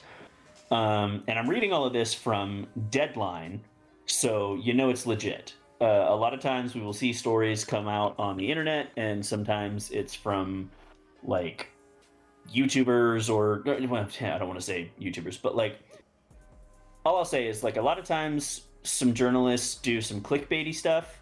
If it comes from Deadline, it's fucking legit. Anything that you read on Deadline is like, this is official, this is actually something that's going on. Interesting. So basically this whole lawsuit and settlement happened with the estate of Jack Kirby, which is why when you watch all of, or not all of, but most of the MCU films, you will see a credit, whether depending if it's the opening credits or the end credits, whatever, you will see based on characters created by Stan Lee and Jack Kirby. Because Marvel, the estate of Jack Kirby was trying to regain the rights to all of those characters that I just listed, and Disney was like, and Marvel was like, fuck you, we want to keep making comics as well as toys and lunchboxes and movies and TV shows and all this kind of stuff based on these characters. So how much money do we need to throw at you right now so that we can do that? And they settled, and that was fine. So now something similar is happening with Steve Ditko, who, along with Stan Lee, is the co-creator of Spider-Man and Doctor Strange. Oh boy. Which, and basically what this all sets up is, and again, it's, so basically the estate of Steve Ditko is saying, hey, we have the rights to this, fuck you, Marvel, we're taking it back.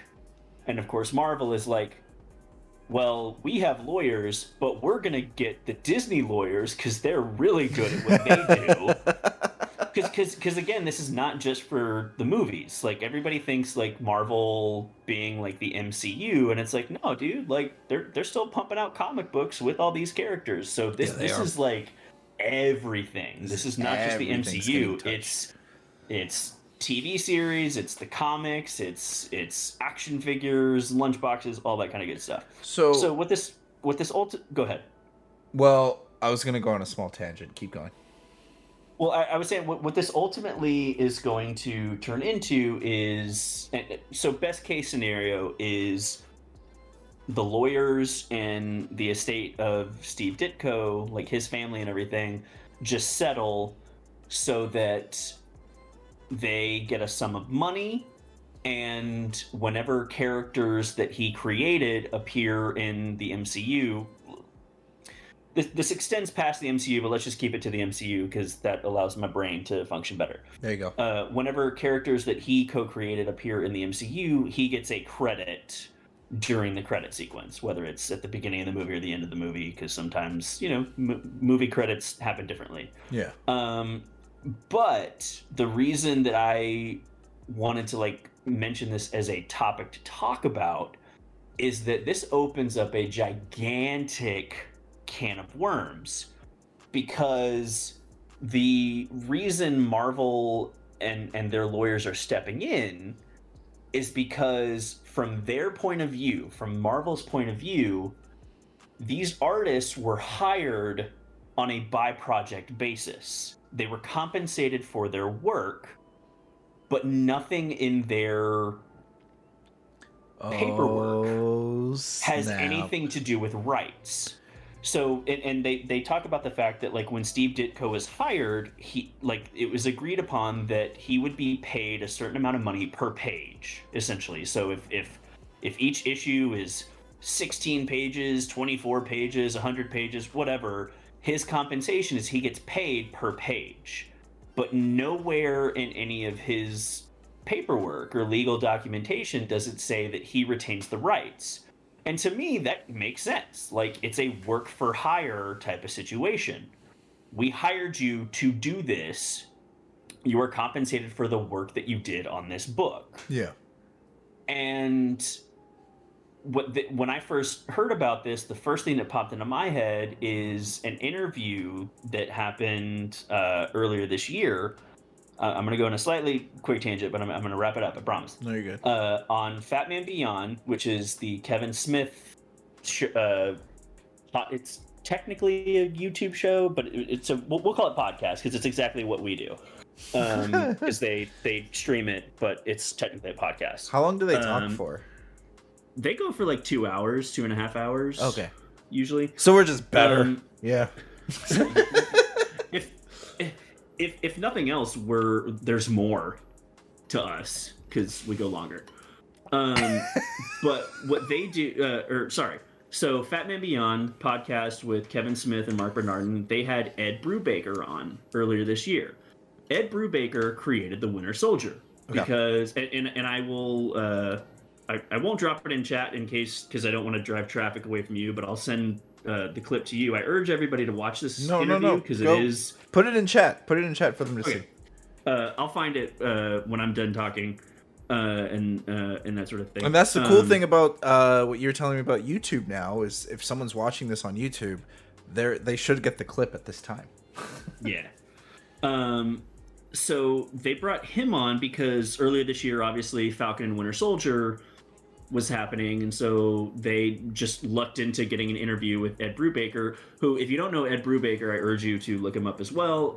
He's an incredibly prolific comic book writer for many, many years. He made Iron Fist cool. It is like one of his other big claims to fame with Marvel is like Iron Fist wasn't cool until me and Matt Fraction made him cool. Nice. But he created the Winter Soldier, and it's like a big personal story to him because he grew, and he said this in the interview, but I'm just summing it up real quick. But he grew up, he was an army brat, his father was in the military, and so he really related to the character of Bucky, and Bucky was always his favorite character. He was like, I don't give a shit about Steve Rogers, he's perfect. I want to know what happened to Bucky. And so when he started writing comics and he got an interview with Marvel, he pitched them the Winter Soldier.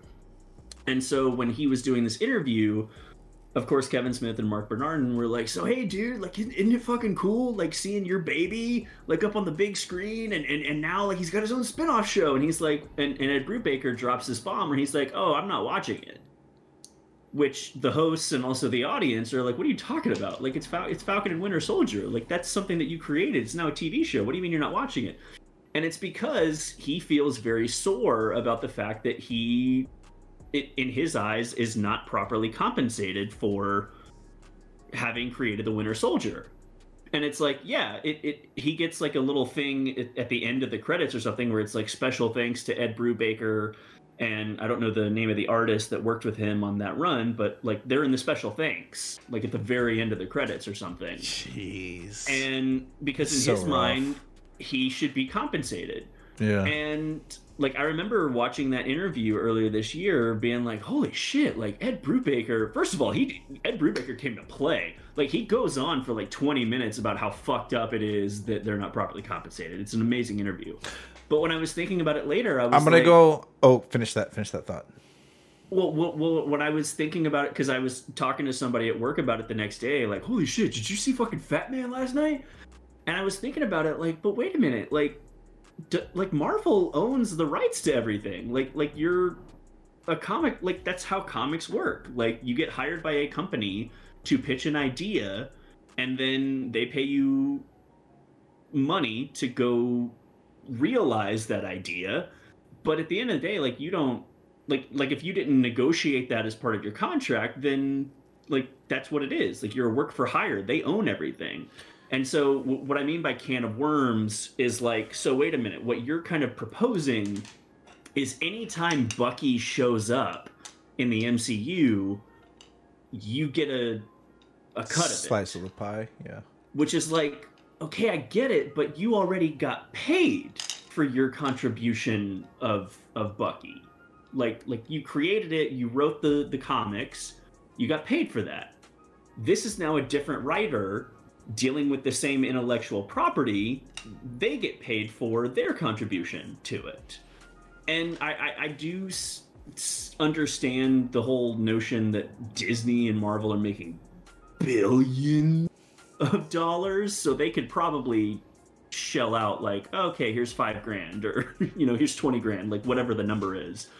But it is sort of like, okay, so anytime we want, like we're making an MCU movie, if we introduce a character, first of all, we have to credit and pay the creator of that character. Like let's say it's some like talking about Thor. We were talking about Taika Waititi doing the new Thor movie. Mm-hmm. So not only do we have to credit the creator of that character, we also have to look at, now wait a minute, what context are we using this character? Is it from the original comics, or is it from the Ultimate run, or is it from when this character appeared in this other run that somebody else did? Now we have to credit that person because they had a new take on the character. And it just becomes this whole like spider web of who really has the rights and who should be properly compensated.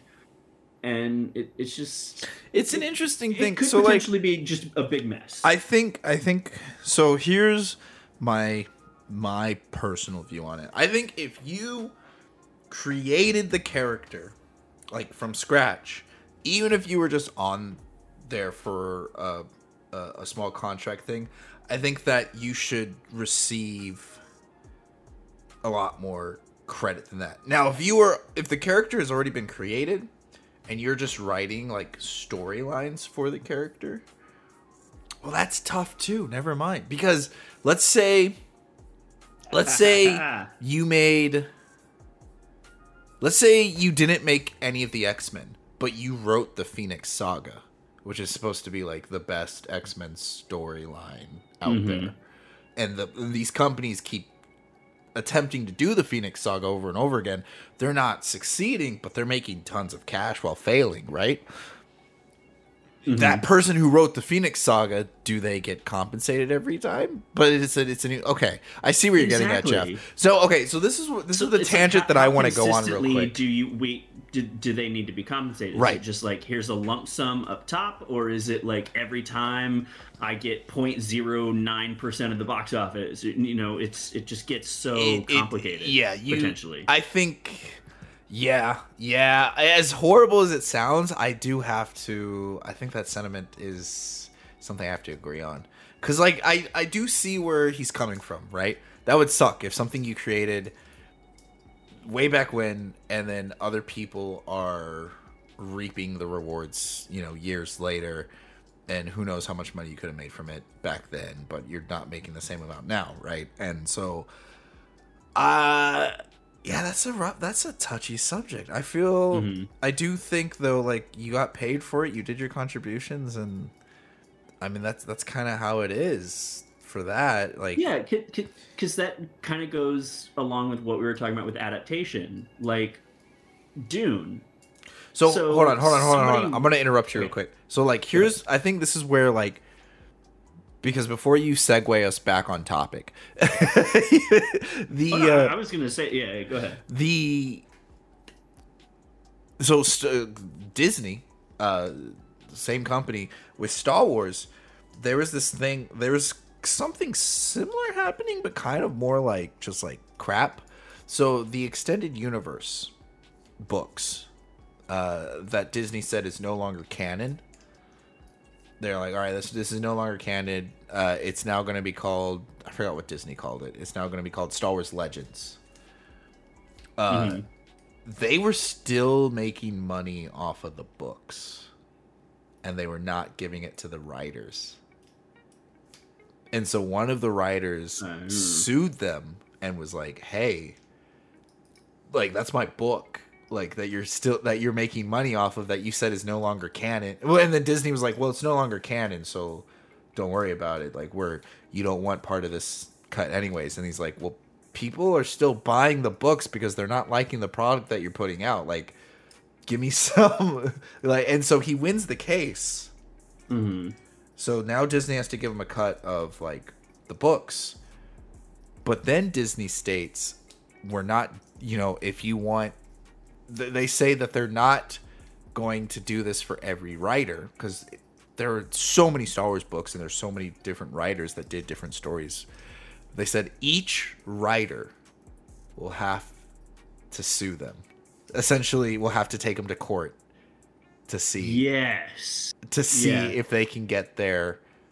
And it's like, it's almost a similar situation with Bucky, but I think you're still using the exact, because it's different whenever Bucky is, you created Bucky, but now they are innovating Bucky. Now they're doing different stories. Yeah, it's your character, but they're writing different stuff with him. Like, this isn't your work anymore. This is, you could even go as far, this is what's the Theseus's boat? Oh, the Ship of Theseus. The Ship of Theseus. You can even go as far as to call it, that's what this is. It's the Ship of Theseus. It's not the original ship anymore. It's no longer the original ship. You still see it. You still see it as the original ship, but there's so much changes that have gone to it that's no longer the same ship. And that's what I think is happening here with Bucky and that guy. So, like, I can agree there. But then whenever you're taking someone's book and it's the same book that they wrote 20 years ago, but now because you rejuvenated Star Wars, now people are going to go back and they're going to go like, they're going to go be like, oh, you know what? I want my kid, or I want my grandson, or I want to repurchase the book that I read back then to see, I want to get ready for the sequel trilogies. I want to say, and they go back, and that's what happens whenever a movie comes out. People go and find the books regarding the movie or similar to the movie. So, like, this is the same work that this writer did a while back, but now Disney is reaping the rewards for. I think that one's a little more, like, messed up, because that's his property, and it never really stopped being his property. Right. Can I throw another analogy your way just to potentially annoy you? Yes, please. I like annoying you. Okay, no, I want to be annoyed. So, if I go to a store,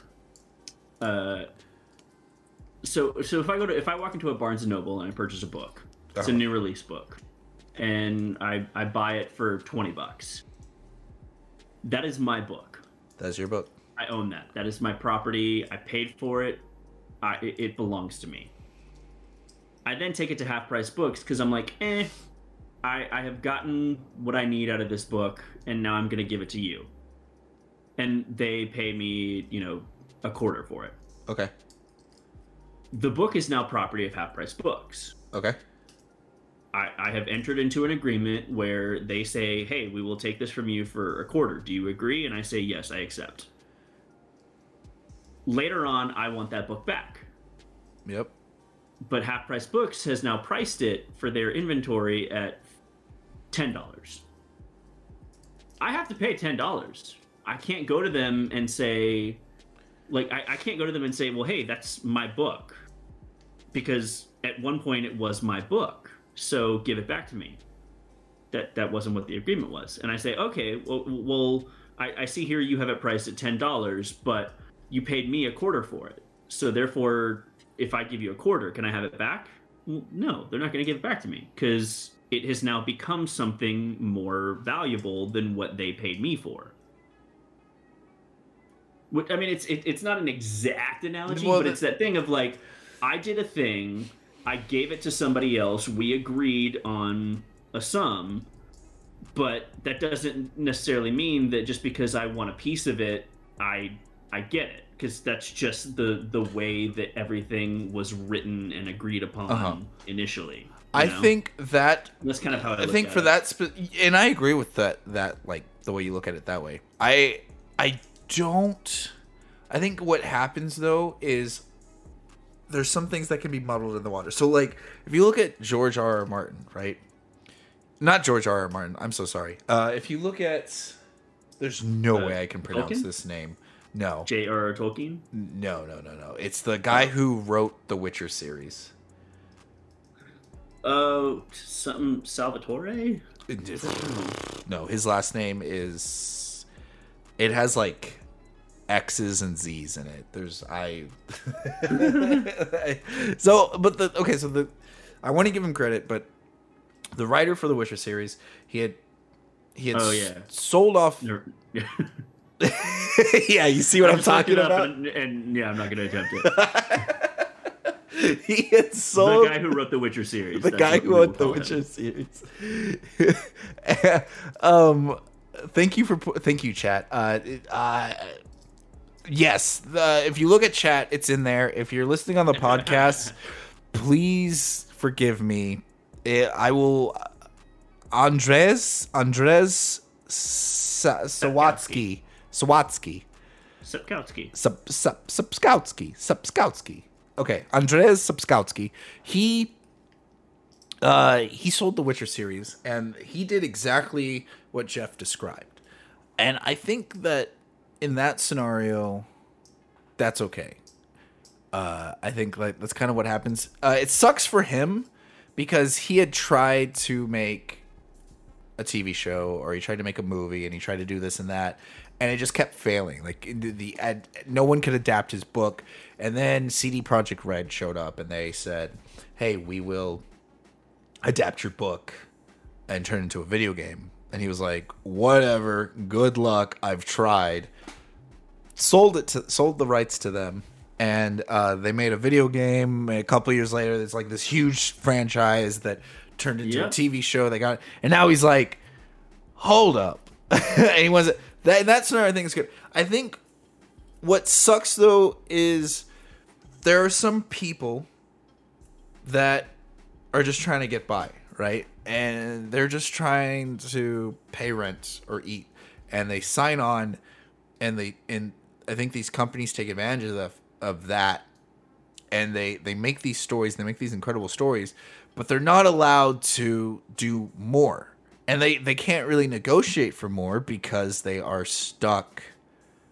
Because it's like I gotta pay bills, I gotta eat, right? So it's like, do I skip out on eating for maybe this blowing up in the next 20 years of my life, or do I eat now and just maybe see what happens? And I think in a lot of scenarios, like especially with because you have to understand, this was a writer. Writers do not make a lot of money unless you're like J.K. freaking Rowling. Like unless you wrote Harry Potter, you're not making a lot of money as a writer. He beat Disney lawyers. So I think there's some credit to the fact of like there is like that companies know, okay, well, we can churn gold out of these people for a cheap profit. Now if you now with Andres I'm so sorry, Sapkowski, he fucked up. But what was he gonna do? Like he was like, he had already tried, failed, and he kind of gave up on his own property. But it's what Jeff said. It's a can of worms. But if we break it down to the fundamentals, I have to agree with Jeff. I think Jeff takes takes the point on this one. Not that we were competing, but I think Jeff definitely I was like, takes. wait, what? He takes the point on this one because if you did something and then you sell it, it's no longer yours. I'm sorry, you don't buy something as a gift for someone, give them the gift, and be like, you know what, that was a really cool like thing. Like, hey man, can I get that back actually? And the person's like, well, you kind of gave it to me. Like, why do you like I like it too. You know? So yeah, it's the story that Justin Timberlake tells in The Social Network, where he makes reference to the guy who created Victoria's Secret, where he like sold the company for like $1 million, and the next year it was worth $100 million, and like fucking jumped off a bridge and killed himself because he was like, shit. which again is like, okay, well, that's extreme. That's an extreme reaction to have, but yeah, you know, I mean, it's, you know, I mentioned Breaking Bad earlier. That's the entire crux of Bryan Cranston's arc on that show. Is he had a company and that he created with 2 other people, and he like sold it for 10 grand or like $100,000 or something, and now they're billionaires, and it's like, and his but that's what you did. You know, it's that old thing of, you know, do you want to make $100 today or $1,000 tomorrow? Yeah. So that's So, but I'm glad we got to talk about that. I'm glad we brought that up a little bit, because that's such an interesting thing, and it's one of those. It's kind of like, it's almost one of those things where it's like, well, that's the obvious answer. There's an obvious answer to it. Hold on. It's like, well, you know. You just don't know. You really don't know. You can't tell you don't know, because look at freaking Google. Look at go look. There's I'm pretty sure there's a website dedicated to all the projects that it failed in Google. Yeah. Google. I mean, you guys remember those smart glasses? Oh my gosh. Yeah, Google Glass. Like, there's so revolutionize everything. I'm sure there's more failures than there are success, and that's the way things go. Somehow, I don't know how. I'm gonna use the word segue and just pretend like we creatively got back on topic. Nice.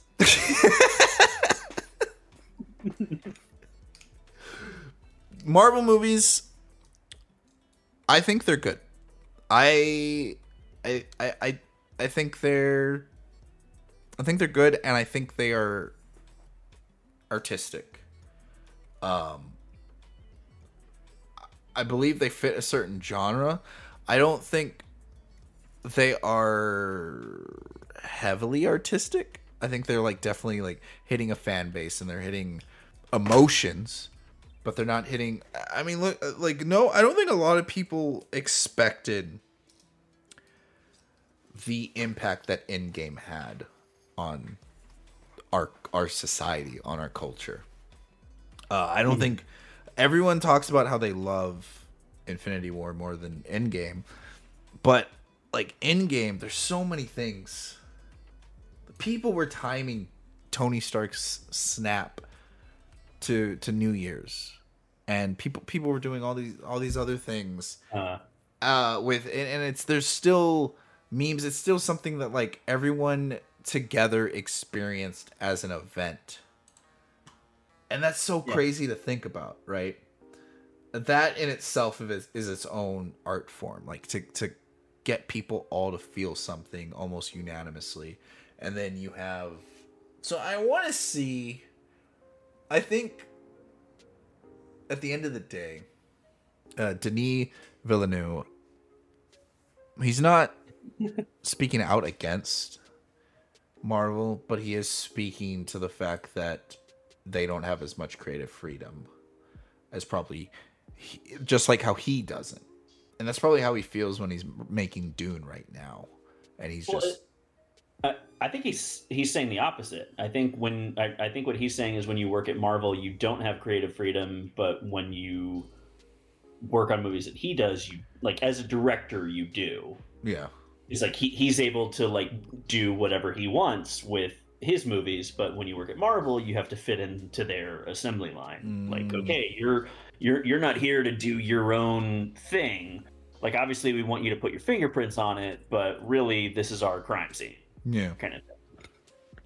This, well, you know, I bet if Marvel offered him a couple $1 million, he'd jump. And again, like it's you know, kind of going back to the whole like people say what they're gonna say, like Edgar Wright on Ant-Man and Scott Derrickson on Doctor Strange 2. Like, people have wanted to work with Marvel, and Marvel has started to work with people. And when they realized, oh shit, this is not a place where I get to do what I normally do as a filmmaker, I am part of an assembly line, like, they bailed. And that's totally freaking fine. I think that, like, ultimately, like, that's kind of where I lie on this whole thing, is like, Marvel's doing what they're doing, and it's a thing, and other people are doing movies the way that they do it, and Marvel's making a lot of money, you know, and it's like, you know, it's the MCU is something completely unprecedented and unlike anything else. Like you look at Mission Impossible, which the first movie came out in like 96, so, you know, 25 years. Mission Impossible is a 25-year long franchise, and they're on part 8. Is that what we're on right now? Is that the one that just finished filming? 3, 4, 5, 6, 7. Okay, but anyway, like, there's a lot. Let's say 10. Let's round it up to 10. Like, 25 years, 10 movies. Mission Impossible. The MCU's been around for 12, 13 years, and with the series plus the new movies, we're on like part 30. Yeah. Like, it's cool. Like, that is something that has never happened before. That's insane. And it's, you know, obviously there's problems with the timeline, there's continuity errors, there's weird things of like, well, wait, if this is happening over here, then this is happening over there, and when is this all happening at the same time? Sure. But for all intents and purposes, this is one long ass story. And I think that's where it's like, dude, of course it's cut and paste. Of course it's an assembly line. Like, that's what they do. That's comics. Like, that is serialization. Like, when you're making Blade Runner 2049, you're making one thing. When you're making Dune, technically you're making half a thing, because part 2 has to happen. But you know what I mean? It's like, yeah, you're focused on that one thing. They're doing something different. It's not better, it's not worse. And I think, you know, part of the conversation, you know, you can't help but think it revolves around money. Like, hey, how come Blade Runner 2049 only broke even and didn't make $1 billion? Yeah, I don't think it should be about money. Every time Marvel makes a movie, it makes $1 million, or it makes $1 billion. And it's like, well, because that's what everybody's fucking watching. Yeah. Like, why is CSI the #1 rated show on television all the time? It's not even that good. Like, it's just the same thing over and over. Why is that you could, like, Call of Duty? Why is Call of Duty the #1 video game every year? Every year is because that is what the general audience. How does Undertale have $1 billion? Well, because it's cool, but not a lot of people do. It's artistic. It's great. Yeah, money shouldn't be the factor that decides it. And that's the thing too, is it scares me and it bothers me, because we talked about this with video games, but we didn't really touch on. I mean, we talked about it a little bit with movies, but money does. These executives, I talk about this a lot in video games, and it transitions over to this as well, because they see movies as products. Mm-hmm. They don't see movies as art, just like how they don't see video games as art. They saw movies and they're like, oh, movies make money. Now, how do I turn this into a product? And like, something really, this opened my eyes years ago. Years and years and years ago. This was around the time where like cell phone games were becoming really popular, and there was around the time of Flappy Bird. I don't know if you guys remember Flappy Bird. That blew up. So Nintendo was making a kind of like a Super Mario kind of scroller, kind of Flappy Bird kind of thing, where Mario just is jumping. You tap the screen and Mario jumps, but he's constantly moving, so you got to like make him jump and play Mario, but on your phone. And it's like the first time we get to have Mario on a cellular device, and I think they were showing it off on some late night show. It might have been Jimmy Fallon or Jimmy Kimmel, or you know, it was someone. And then he gets the guy who created Mario was there, and he was and this is where like Japan.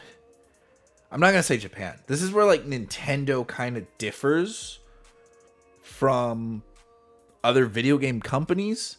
This is why Nintendo probably has like stayed the test of time, and he talks to the original, and like the late night host at the time was like, oh, so how does that make you feel seeing that like your character has made it this far? Like what passion drives you? Like what artistic like thing do you put in to this? You know, he's asking him like, oh, how do you, because when other video game people come on, they talk about what influenced them and what drove them and what inspired them to create this form of art, this video game. And the guy, you know, he speaks in Japanese and he has a translator, and I think he speaks in Japanese, but I'm pretty sure I remember there's a translator, and he says, I don't really see Mario that way. Like, I see Super Mario is more of like a product to me. So like I see Super Mario kind of like an item. Like I don't think of him as like my son or anything like that. Like I see him, and I'm paraphrasing obviously, but he says I see Super Mario. I see Super Mario as a product. That for sure he said, and that like weirded me out at a young age. I was like, how? Like I grew up with this character. Like I don't understand how you can't have the same love that I have. And because at the end of the day, it pays, you know, it keeps the lights on, or it makes them rich. And I'm not saying like that's what he's looking for when he makes that game, but he has to understand when he's making Mario, when they're making Super Mario, they're thinking, okay, what does society look like right now? What does the culture look like right now? How do I make this game to fit the video game franchise as it is, but still leave it as the same thing that people liked in the past? Does that sound familiar? Because that's kind of what I said at the beginning of this podcast about Marvel. How do I take a comic book that people love but modernize it and keep it the same but new? Because it's a product. Now what am I getting at? So the difference between that and what Denis Villeneuve is kind of saying is, now take God of War, which is literally by Barlog. I think it's Cory Barlog. Cory. That was a passion project for him. Oh yeah, dude. He put Raising his Kratos, soul. the documentary. Yeah. Have you watched that? No, Yeah. I've not. It's, oh my god. It's first of all, it's just an amazing documentary because it's like, yeah, if you're not a gamer, this movie will still speak to you. Yeah. It's a human story. It's so good. Yeah, oh my god, dude. And God of War is probably a bad example because God of War got Game of the Year. Let me Senua's Sacrifice. So Senua's Sacrifice. Ooh, nice. That's another game that got Game of the Year. Damn it, Mario. Okay, let's just look at these people real quick. So compare Kojima and Senua's Sacrifice and stuff like that. So like, what are those games doing? You are seeing a reflection of the artist's mind and how they perceive the world. You're seeing, they're telling you, they're trying to say the message of how they see society during this time or during a time that they were growing up, or the evolution of something, right? That's kind of what Blade Runner does. That's exactly what Blade Runner does. Yeah. Marvel doesn't really do that. Maybe Marvel may hint at something. Maybe Marvel may tell some message. Maybe Marvel may speak to people. But it is not a reflection of someone's mind going out and trying to speak to the audience and grab the audience in a way. It's a action thriller blockbuster. It's a product. It's something that's made to make money. Yeah. It's, I mean, I want to disagree, and not for the sake of disagreeing with what you just said, but just because I want to live in a more magical world. You know, I know it's depressing. Because again, like we talked about this. Like I fucking it makes cried me during sad. Shang-Chi. Yeah, And it's but I think for my brain to like wrap around what you're saying, it's like, yeah, it's not anyone's singular vision. It's like, yeah, this is like, if the MCU movies and shows, like, if there is a message, if they are saying something that is like emotional and touching, it's the product of like 47 people. yeah, You're not seeing it's not Tarantino, right. Like that's always my go-to, because nobody makes movies like Tarantino. No. Like, or it's Wes Anderson. You know, like nobody makes movies like he does. It's yeah, like they are kind of the amalgamation of the writer, the director, but also there's Kevin Feige, and also the actors, because we want the actors to have their own brand, because they're going to be on they're going to be on Twitter, and they're going to be on all the interviews and the talk show circuit, and we have to appeal to the Jimmy Fallon fans and the James Cordens and the all this kind of stuff. So, And like, yeah, that's yeah. And that's why people have such a bitter taste towards Marvel. And like, I'll talk to some people and they'll be like, no, I don't watch Marvel. I don't like Disney. I don't care for Disney. I can go on tirades of Disney.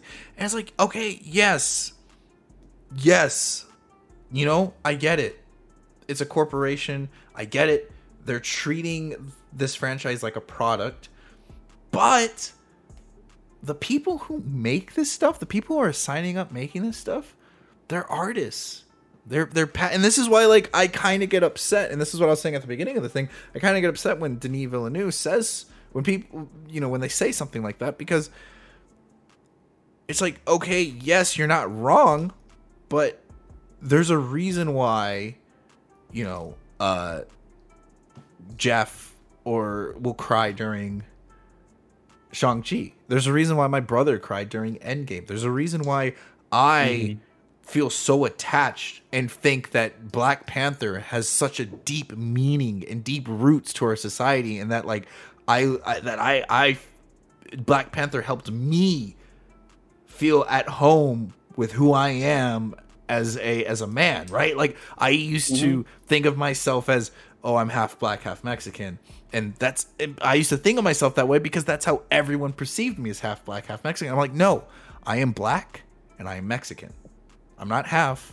I am black and I am Mexican, right? That is I am Mario. That is me. And Black Panther helped me get there.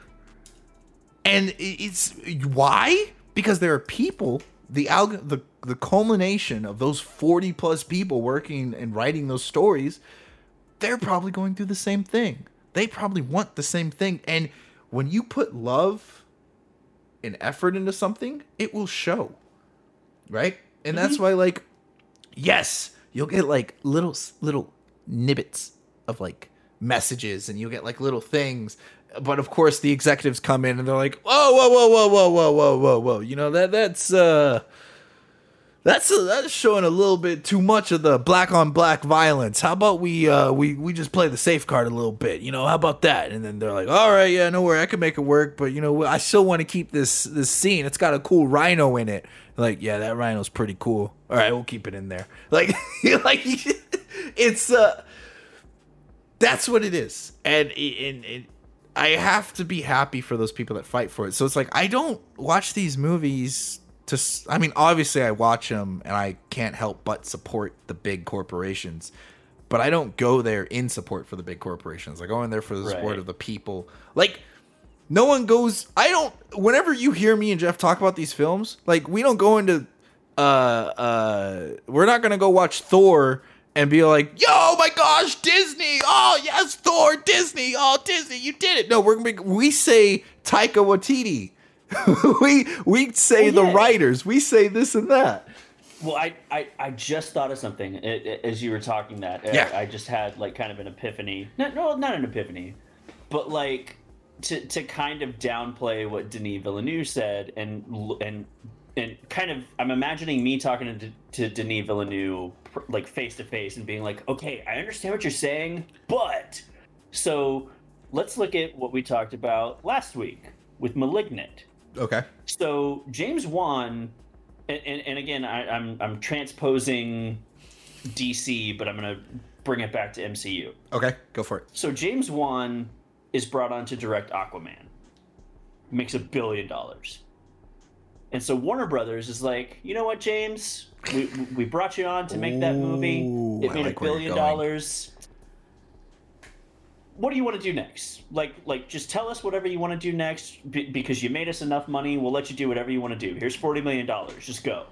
And James Wan is like, well, shit, I've always wanted to make a Giallo film. Like, I'm going to go do that. Okay, thanks, guys. And then he makes Malignant, which is, like, his thing. So, like, Shang-Chi is the most recent example. Like, Destin Daniel Cretton, and I'm going to reference him as many times as I can because I fucking love Short Term 12. If you haven't seen his first movie, Short Term 12, it's amazing. But, like, he is now in that same category. Like, he's now in that same arena where it's like, hey, man, like, you did this cut and paste, quote unquote, movie. You did this by the numbers movie. You came in, you were a work for hire. You did exactly what fucking Kevin Feige told you to, and that's great. And, you know, like, I understand it from Denis Villeneuve's point of view. Like, that kind of sucks. Like, we hired a filmmaker with a very specific vision and style, and, oh, it's just another Marvel movie. It's cut and paste, blah, blah, blah, blah. But now, that guy has people begging him to direct another movie for them. Because they can because whenever they start doing the marketing on the poster and on the trailer, they can say, from the director of Shang-Chi and the Legend of the Ten Rings, which people will remember is like, oh, that's a movie that I saw that I liked, and now I'll go see this movie. There it is. There's the voice. There's the voice. There's the voice. But again, it's also, like, not only is it just like, hey, like, you know, thank the Lord, like, Shang-Chi was a good movie, but it also, like, broke a bunch of records at the box office. It was extremely successful, you know? And, you know, and again, like, again, to you know, kind of go back to what Denis Villeneuve is saying is, like, maybe some people are okay being cut and paste.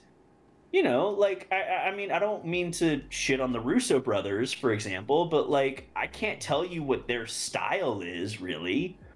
You know, and they did fucking 4 of those Marvel movies. You know, like, I could look at Taika Waititi and I'd be like, okay, that guy has a fucking style. Yeah.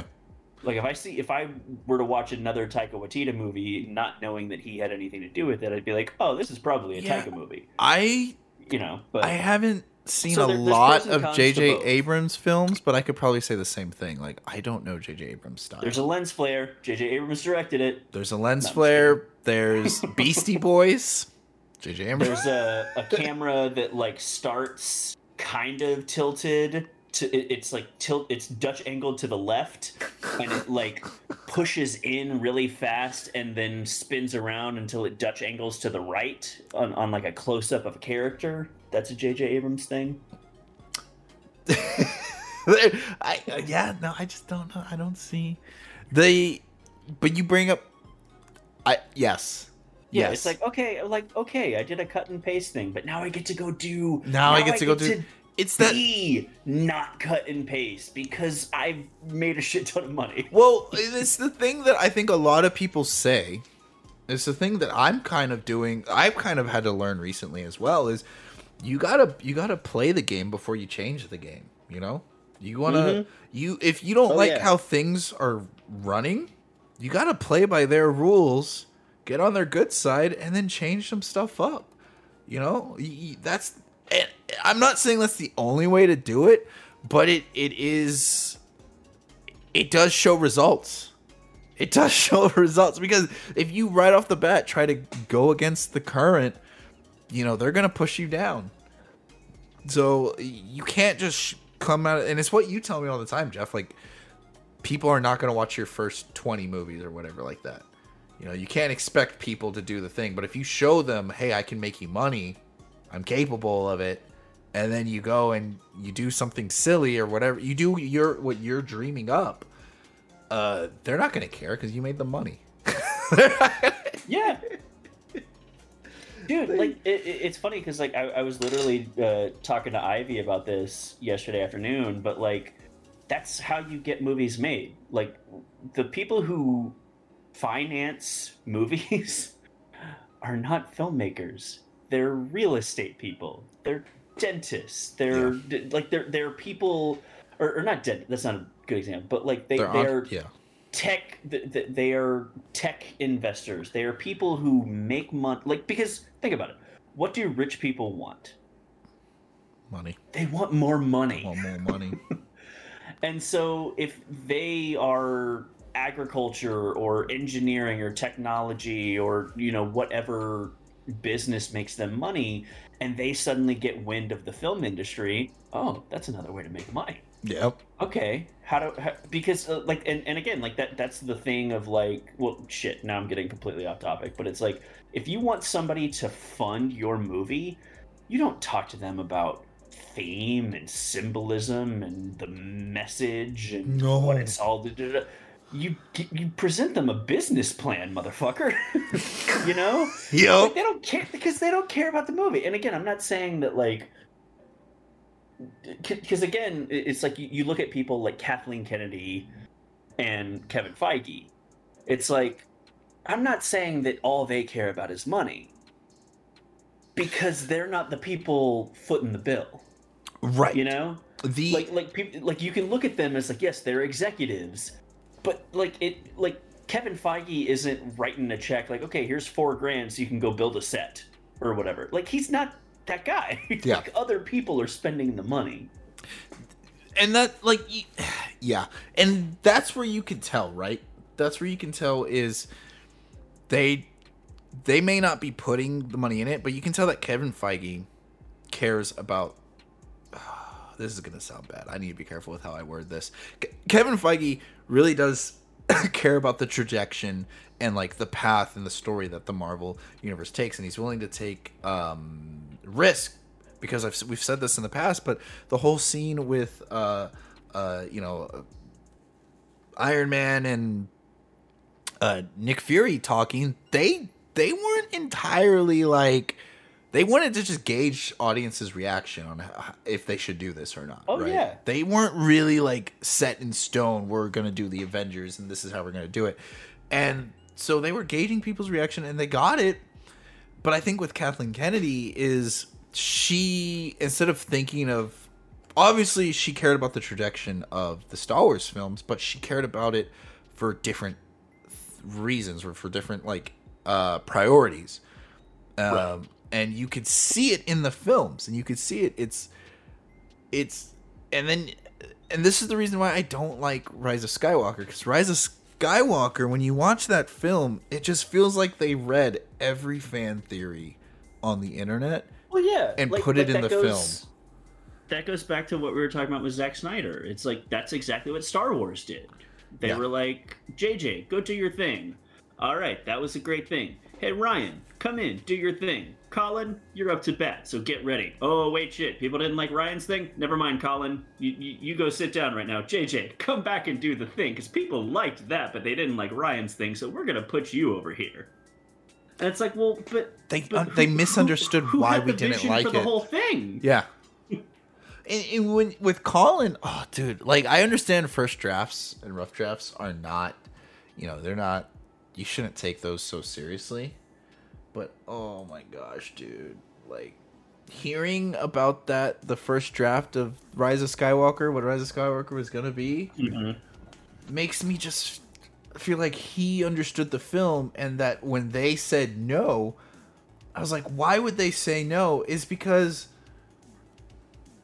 And I don't like it when people... Yeah, it's money. I don't like it when people say, oh, they hate the Star Wars films, like, or they hate... It's like, no one is trying to ruin your film. No one's trying to ruin your franchise, okay? Oh, yeah. Even the people making money, they're not trying to ruin your franchise. They saw this guy doing something creative. They saw him doing something crazy. I mean, I'm talking like Kylo Ren was meeting a Sith alien entity and was gonna get some vampire powers. And I'd see that movie. yeah, I'd see that movie as Vampires well. are in Star Wars all of a sudden. I'm there. But then they saw, like what you were saying, Last Jedi, and they were like, ooh, last time we tried to be creative, they didn't like it. How about we go back and we play it safe and we just give them exactly what they want? It's like, people don't know what they want. I'm sorry, but people, like, don't listen to people. There's so many times where I thought I wanted something in a film and a director gave me something else, and I'm like, I'm so glad I didn't get what I wanted. Like, and that's what Rise of Skywalker. I kid you not. Everything that I read or every fan theory that I ever freaking heard was jammed into that film, and I couldn't help it. I've never rolled my eyes in a film before. Until I saw Rise of Skywalker.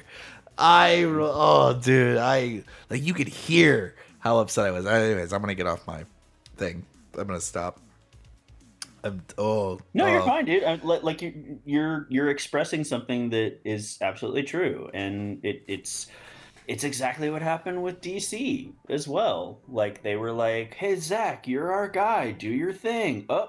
Batman v Superman didn't do so well. Well, we're in the middle of Justice League, so we need to change the trajectory of that. And it's like, okay, well, that's how you end up with the theatrical cut of Justice League versus the Snyder cut of Justice League. And obviously we can get into the weeds about that, but, given the fact that, like, well, the Snyder cut, while it is superior, is still unreleasable in traditional, like, movie terms. Like, you can't put a 4-hour movie into theaters, so that it is its own can of worms in and of itself. But do you think it's still objectively speaking better than what they went with? So I 100% agree. Holy crap. That's the main thing. Have a vision and fucking stick to it. Stick and if it with fucks it. up, then change direction on the next thing, but don't change direction halfway on the same thing. Yeah. I think, yeah. Honestly, I think this was a great discussion. This went in a roundabout way that I wasn't expecting. But I do like what we came up with. I like the idea that we've established that we understand that, like, Denis Villeneuve sees it as a product, right? And we can establish it as a product, but it by no means discredits the people that work on the film. Yeah.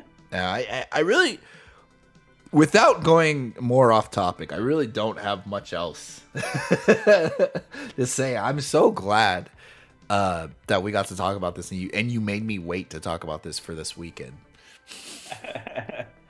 I'm glad that we had, like, a full discussion about how filmmakers just need to maybe be a little more thoughtful with the things that they say. Yeah.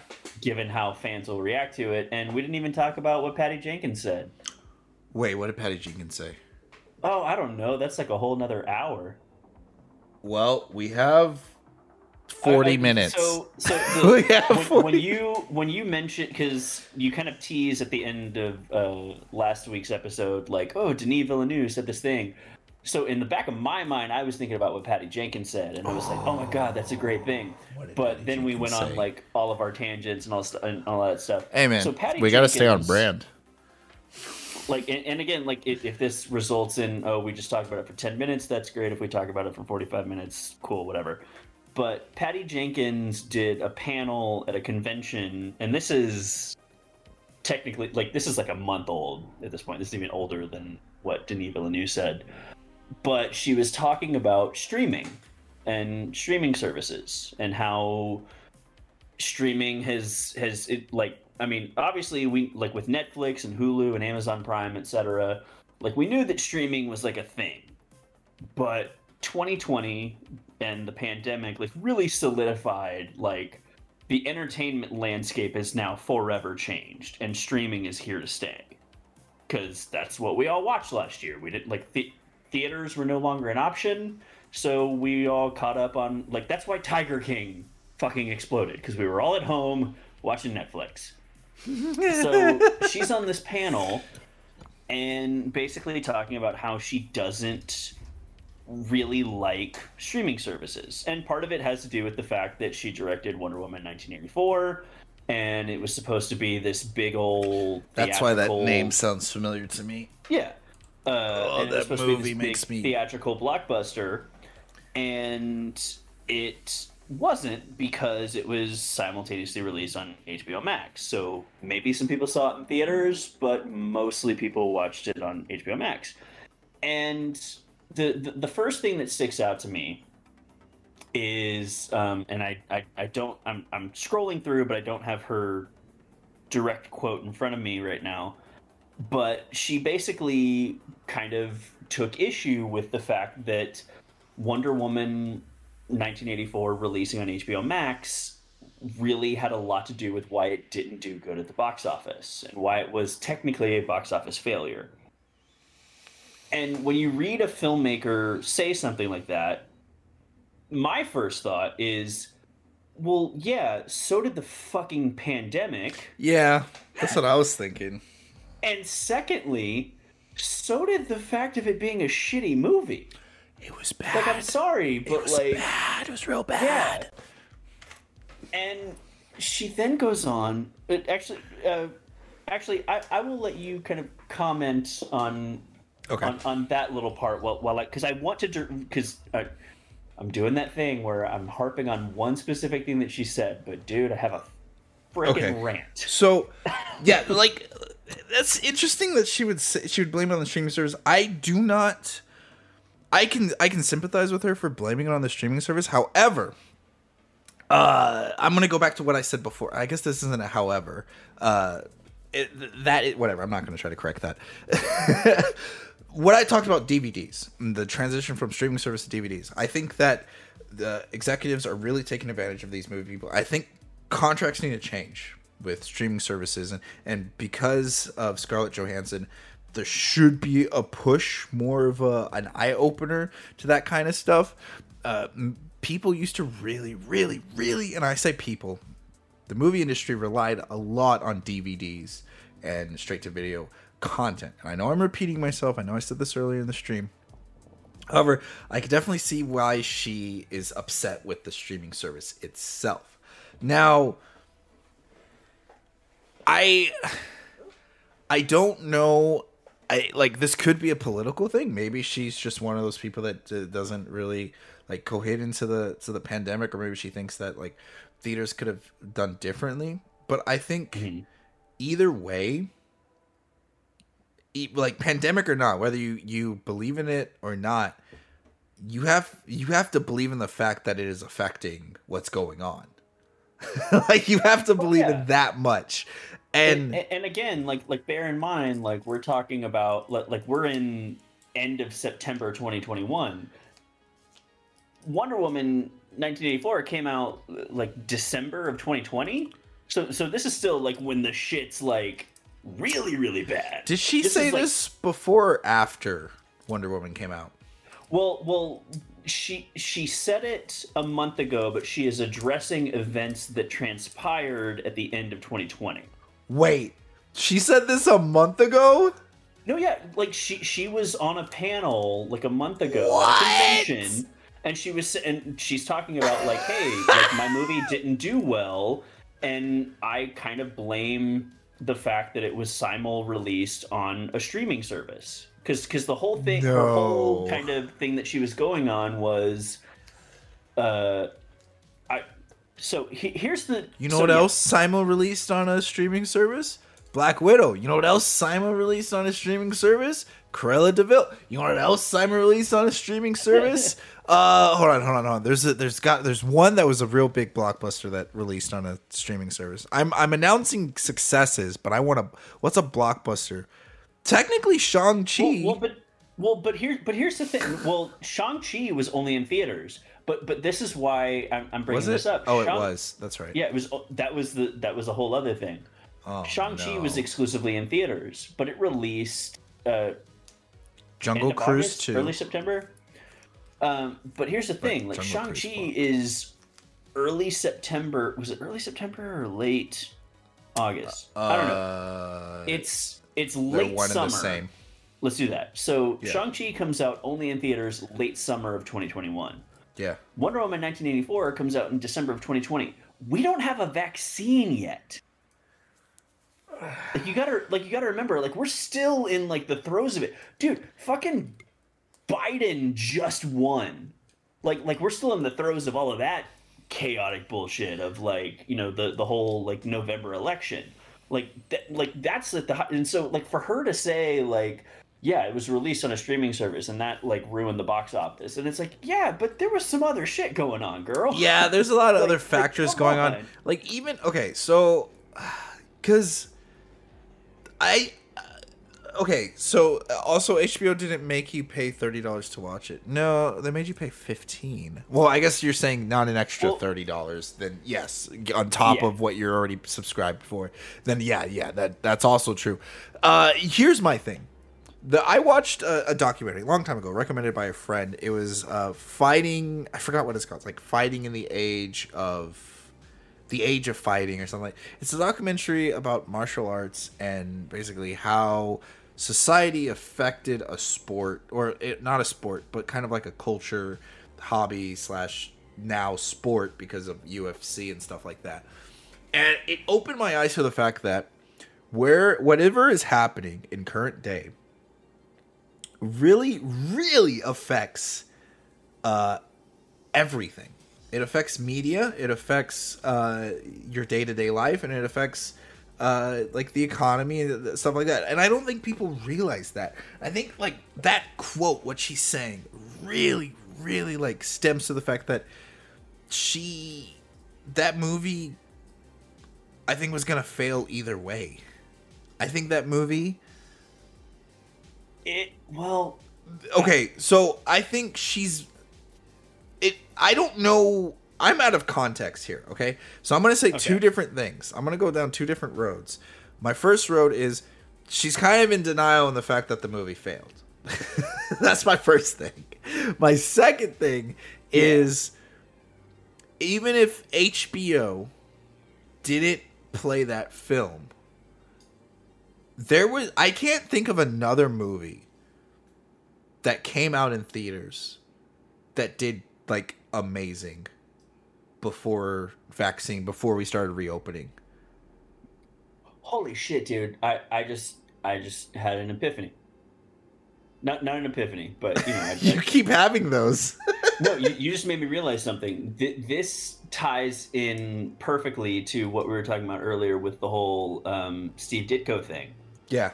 So if you remember the earlier in the podcast, we were talking about how when Warner Brothers announced, "Hey, we're going to simul release on HBO Max," and they were kind of like they did it in the best way that they could, where they like announced it and then they were kind of retroactively like trying to make deals with everybody, right? Yeah.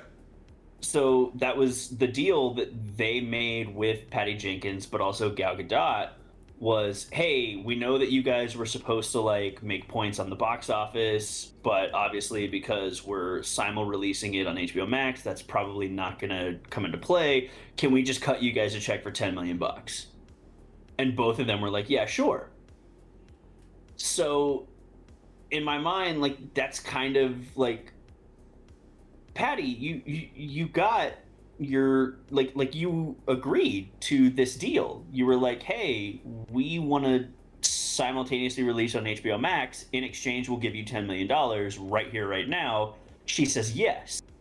As opposed to, absolutely not. I'm going to take the Christopher Nolan route and stand my ground that this needs to be a theatrical experience. If people want to see Wonder Woman 1984, it is meant to be a big screen thing, because I don't believe in streaming and people need to see movies in theaters. But instead, she took the check. So I feel like if you took the money, you don't get to retroactively be all like, nah, streaming services are ruining cinema. Yeah, I agree. Well, correct me. And it's like, dude, you can think that if you want to. Verify something for me. You took the money. Does she think?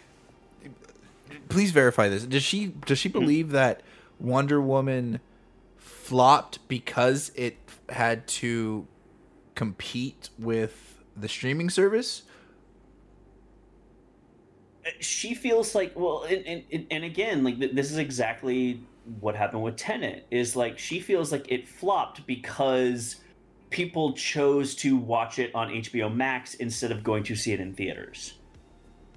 And it's like, and she said this a month ago.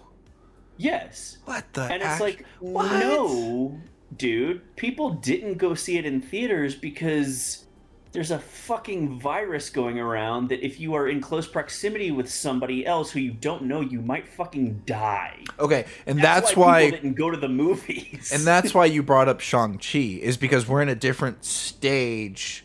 Yeah, and again, like, I mean, like, that's not to say that, like, everything's completely better now, because, like, even when Shang-Chi came out, the Delta variant became a thing. And yeah, like, but people were more... It's still kind of risky, but... People were vaccinated and stuff things like that. are more open to it, and we're vaccinated. So, and all that. yes, so, yeah, I have to agree. And now we're getting political, because we're talking about vaccinations. I think that... Yeah. I do believe if Wonder Woman was put out...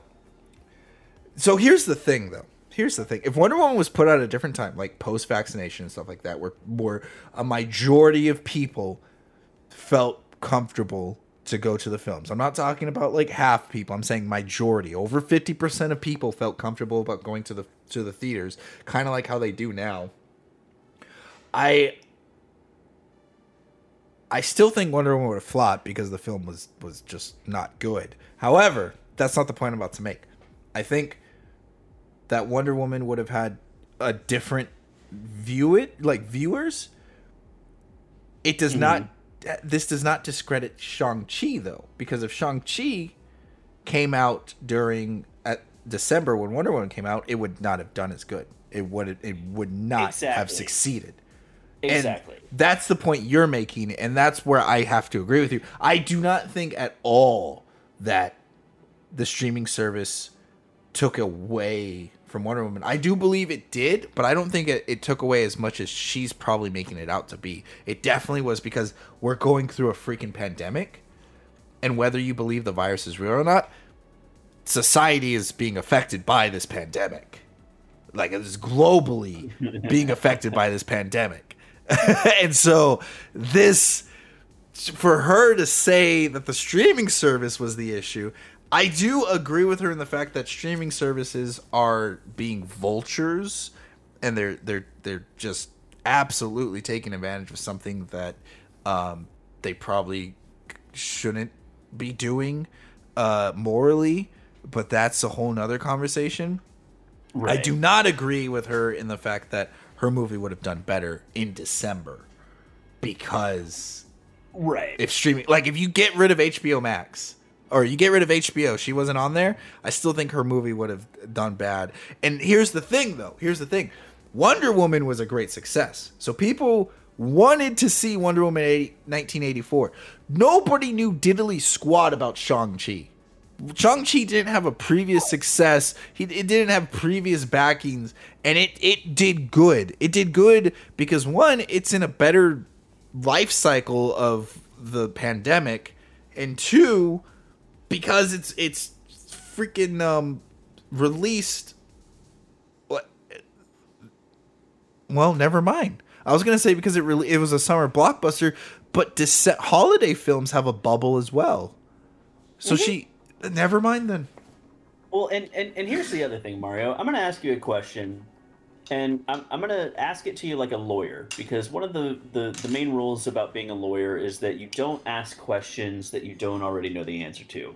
Okay. But you, sir, are also a lawyer in this scenario because you know the answer to this question. I'm going to ask it to you anyway. I'm so scared I'm going to answer wrong now. What is Patty Jenkins currently in pre-production on? Oh, fuck. I don't know the answer to that. No, you do. So Patty Jenkins is the director of Wonder Woman 2. Oh, my God. What is she currently in pre-production on? Is it Wonder Woman 3? Yes, so what the fuck are you complaining about? You're making another Wonder Woman movie. How did this affect your career whatsoever? No, well, that's what I'm saying. That's what my first theory was, is she is... Like, they greenlit a third movie even though the second one didn't do that well. So clearly it did well enough. Well, she's not... Why are we having this conversation? She doesn't want to blame COVID. because that's probably taking a political stance. So she doesn't want to put it on herself, saying, "Yeah, I effed up making the film." So who else are you going to blame? Yeah. The streaming services. I co-wrote a really shitty script. Right. You're not. She doesn't want to do that Where yet. The Rock has powers and no rules until I need it to have rules. It's so bad. I like that movie hurt me. The thing is, it could just be like, and it's kind of a fad right now. It's kind of smart of her to say that because she's going ahead of the curve, and because everyone's starting to hate streaming services right now. Like, one, there's too many.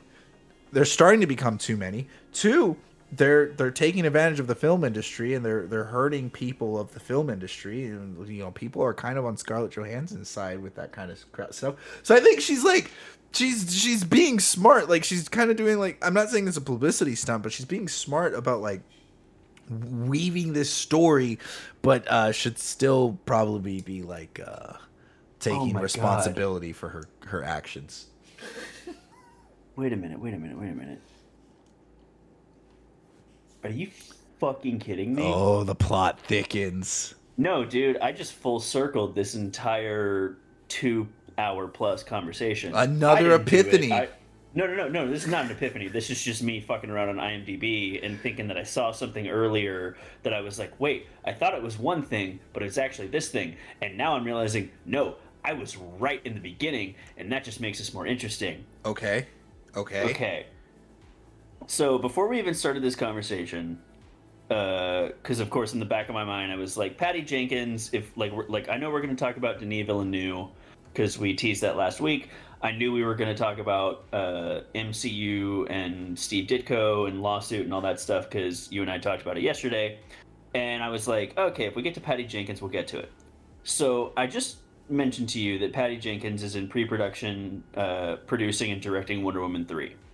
Another thing that I knew that she was in pre-production to direct is she is doing her own version of Cleopatra, which is basically like I think I've heard something on this. Yeah. Of the Egyptian leader, like, which has already been made into a movie, but now this is going to be Patty Jenkins' take on the character, starring Gal Gadot. Oh, because of course. Why not?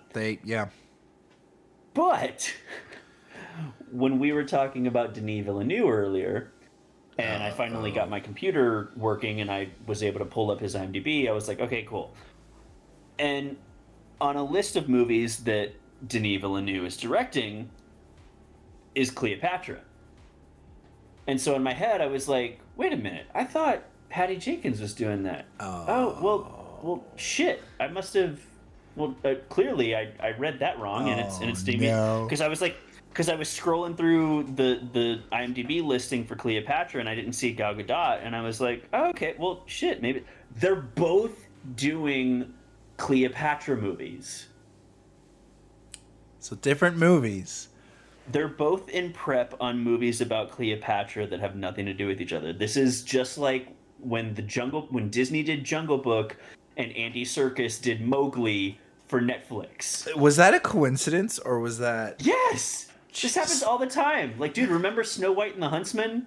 When Charlize Theron was the queen and Chris Hemsworth was the guy with the axe and Kristen Stewart was playing Snow White? Yeah. There's another movie called Mirror, Mirror where Julia Roberts is the queen, right.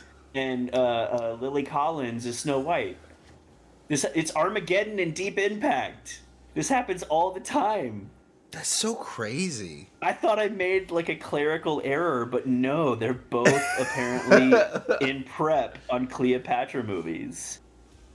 Well, honestly, that's weird. I'd love to just end it on that random note. Yeah, you know what? That is a good note to end it on because we're talking about how filmmakers need to be treated with more respect because they have originality of vision, and we don't want to copy anybody else. Boom, sucker. Oh my gosh, that's fantastic. Thank you guys. We always find the lesson at the end of each of these episodes.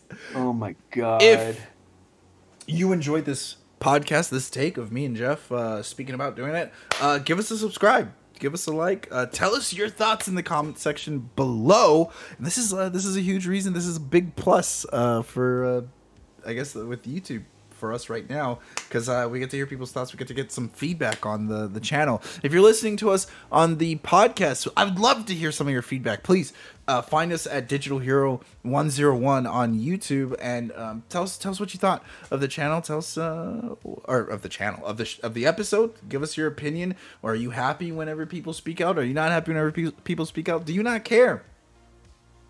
Let us know. And until next time, play nice.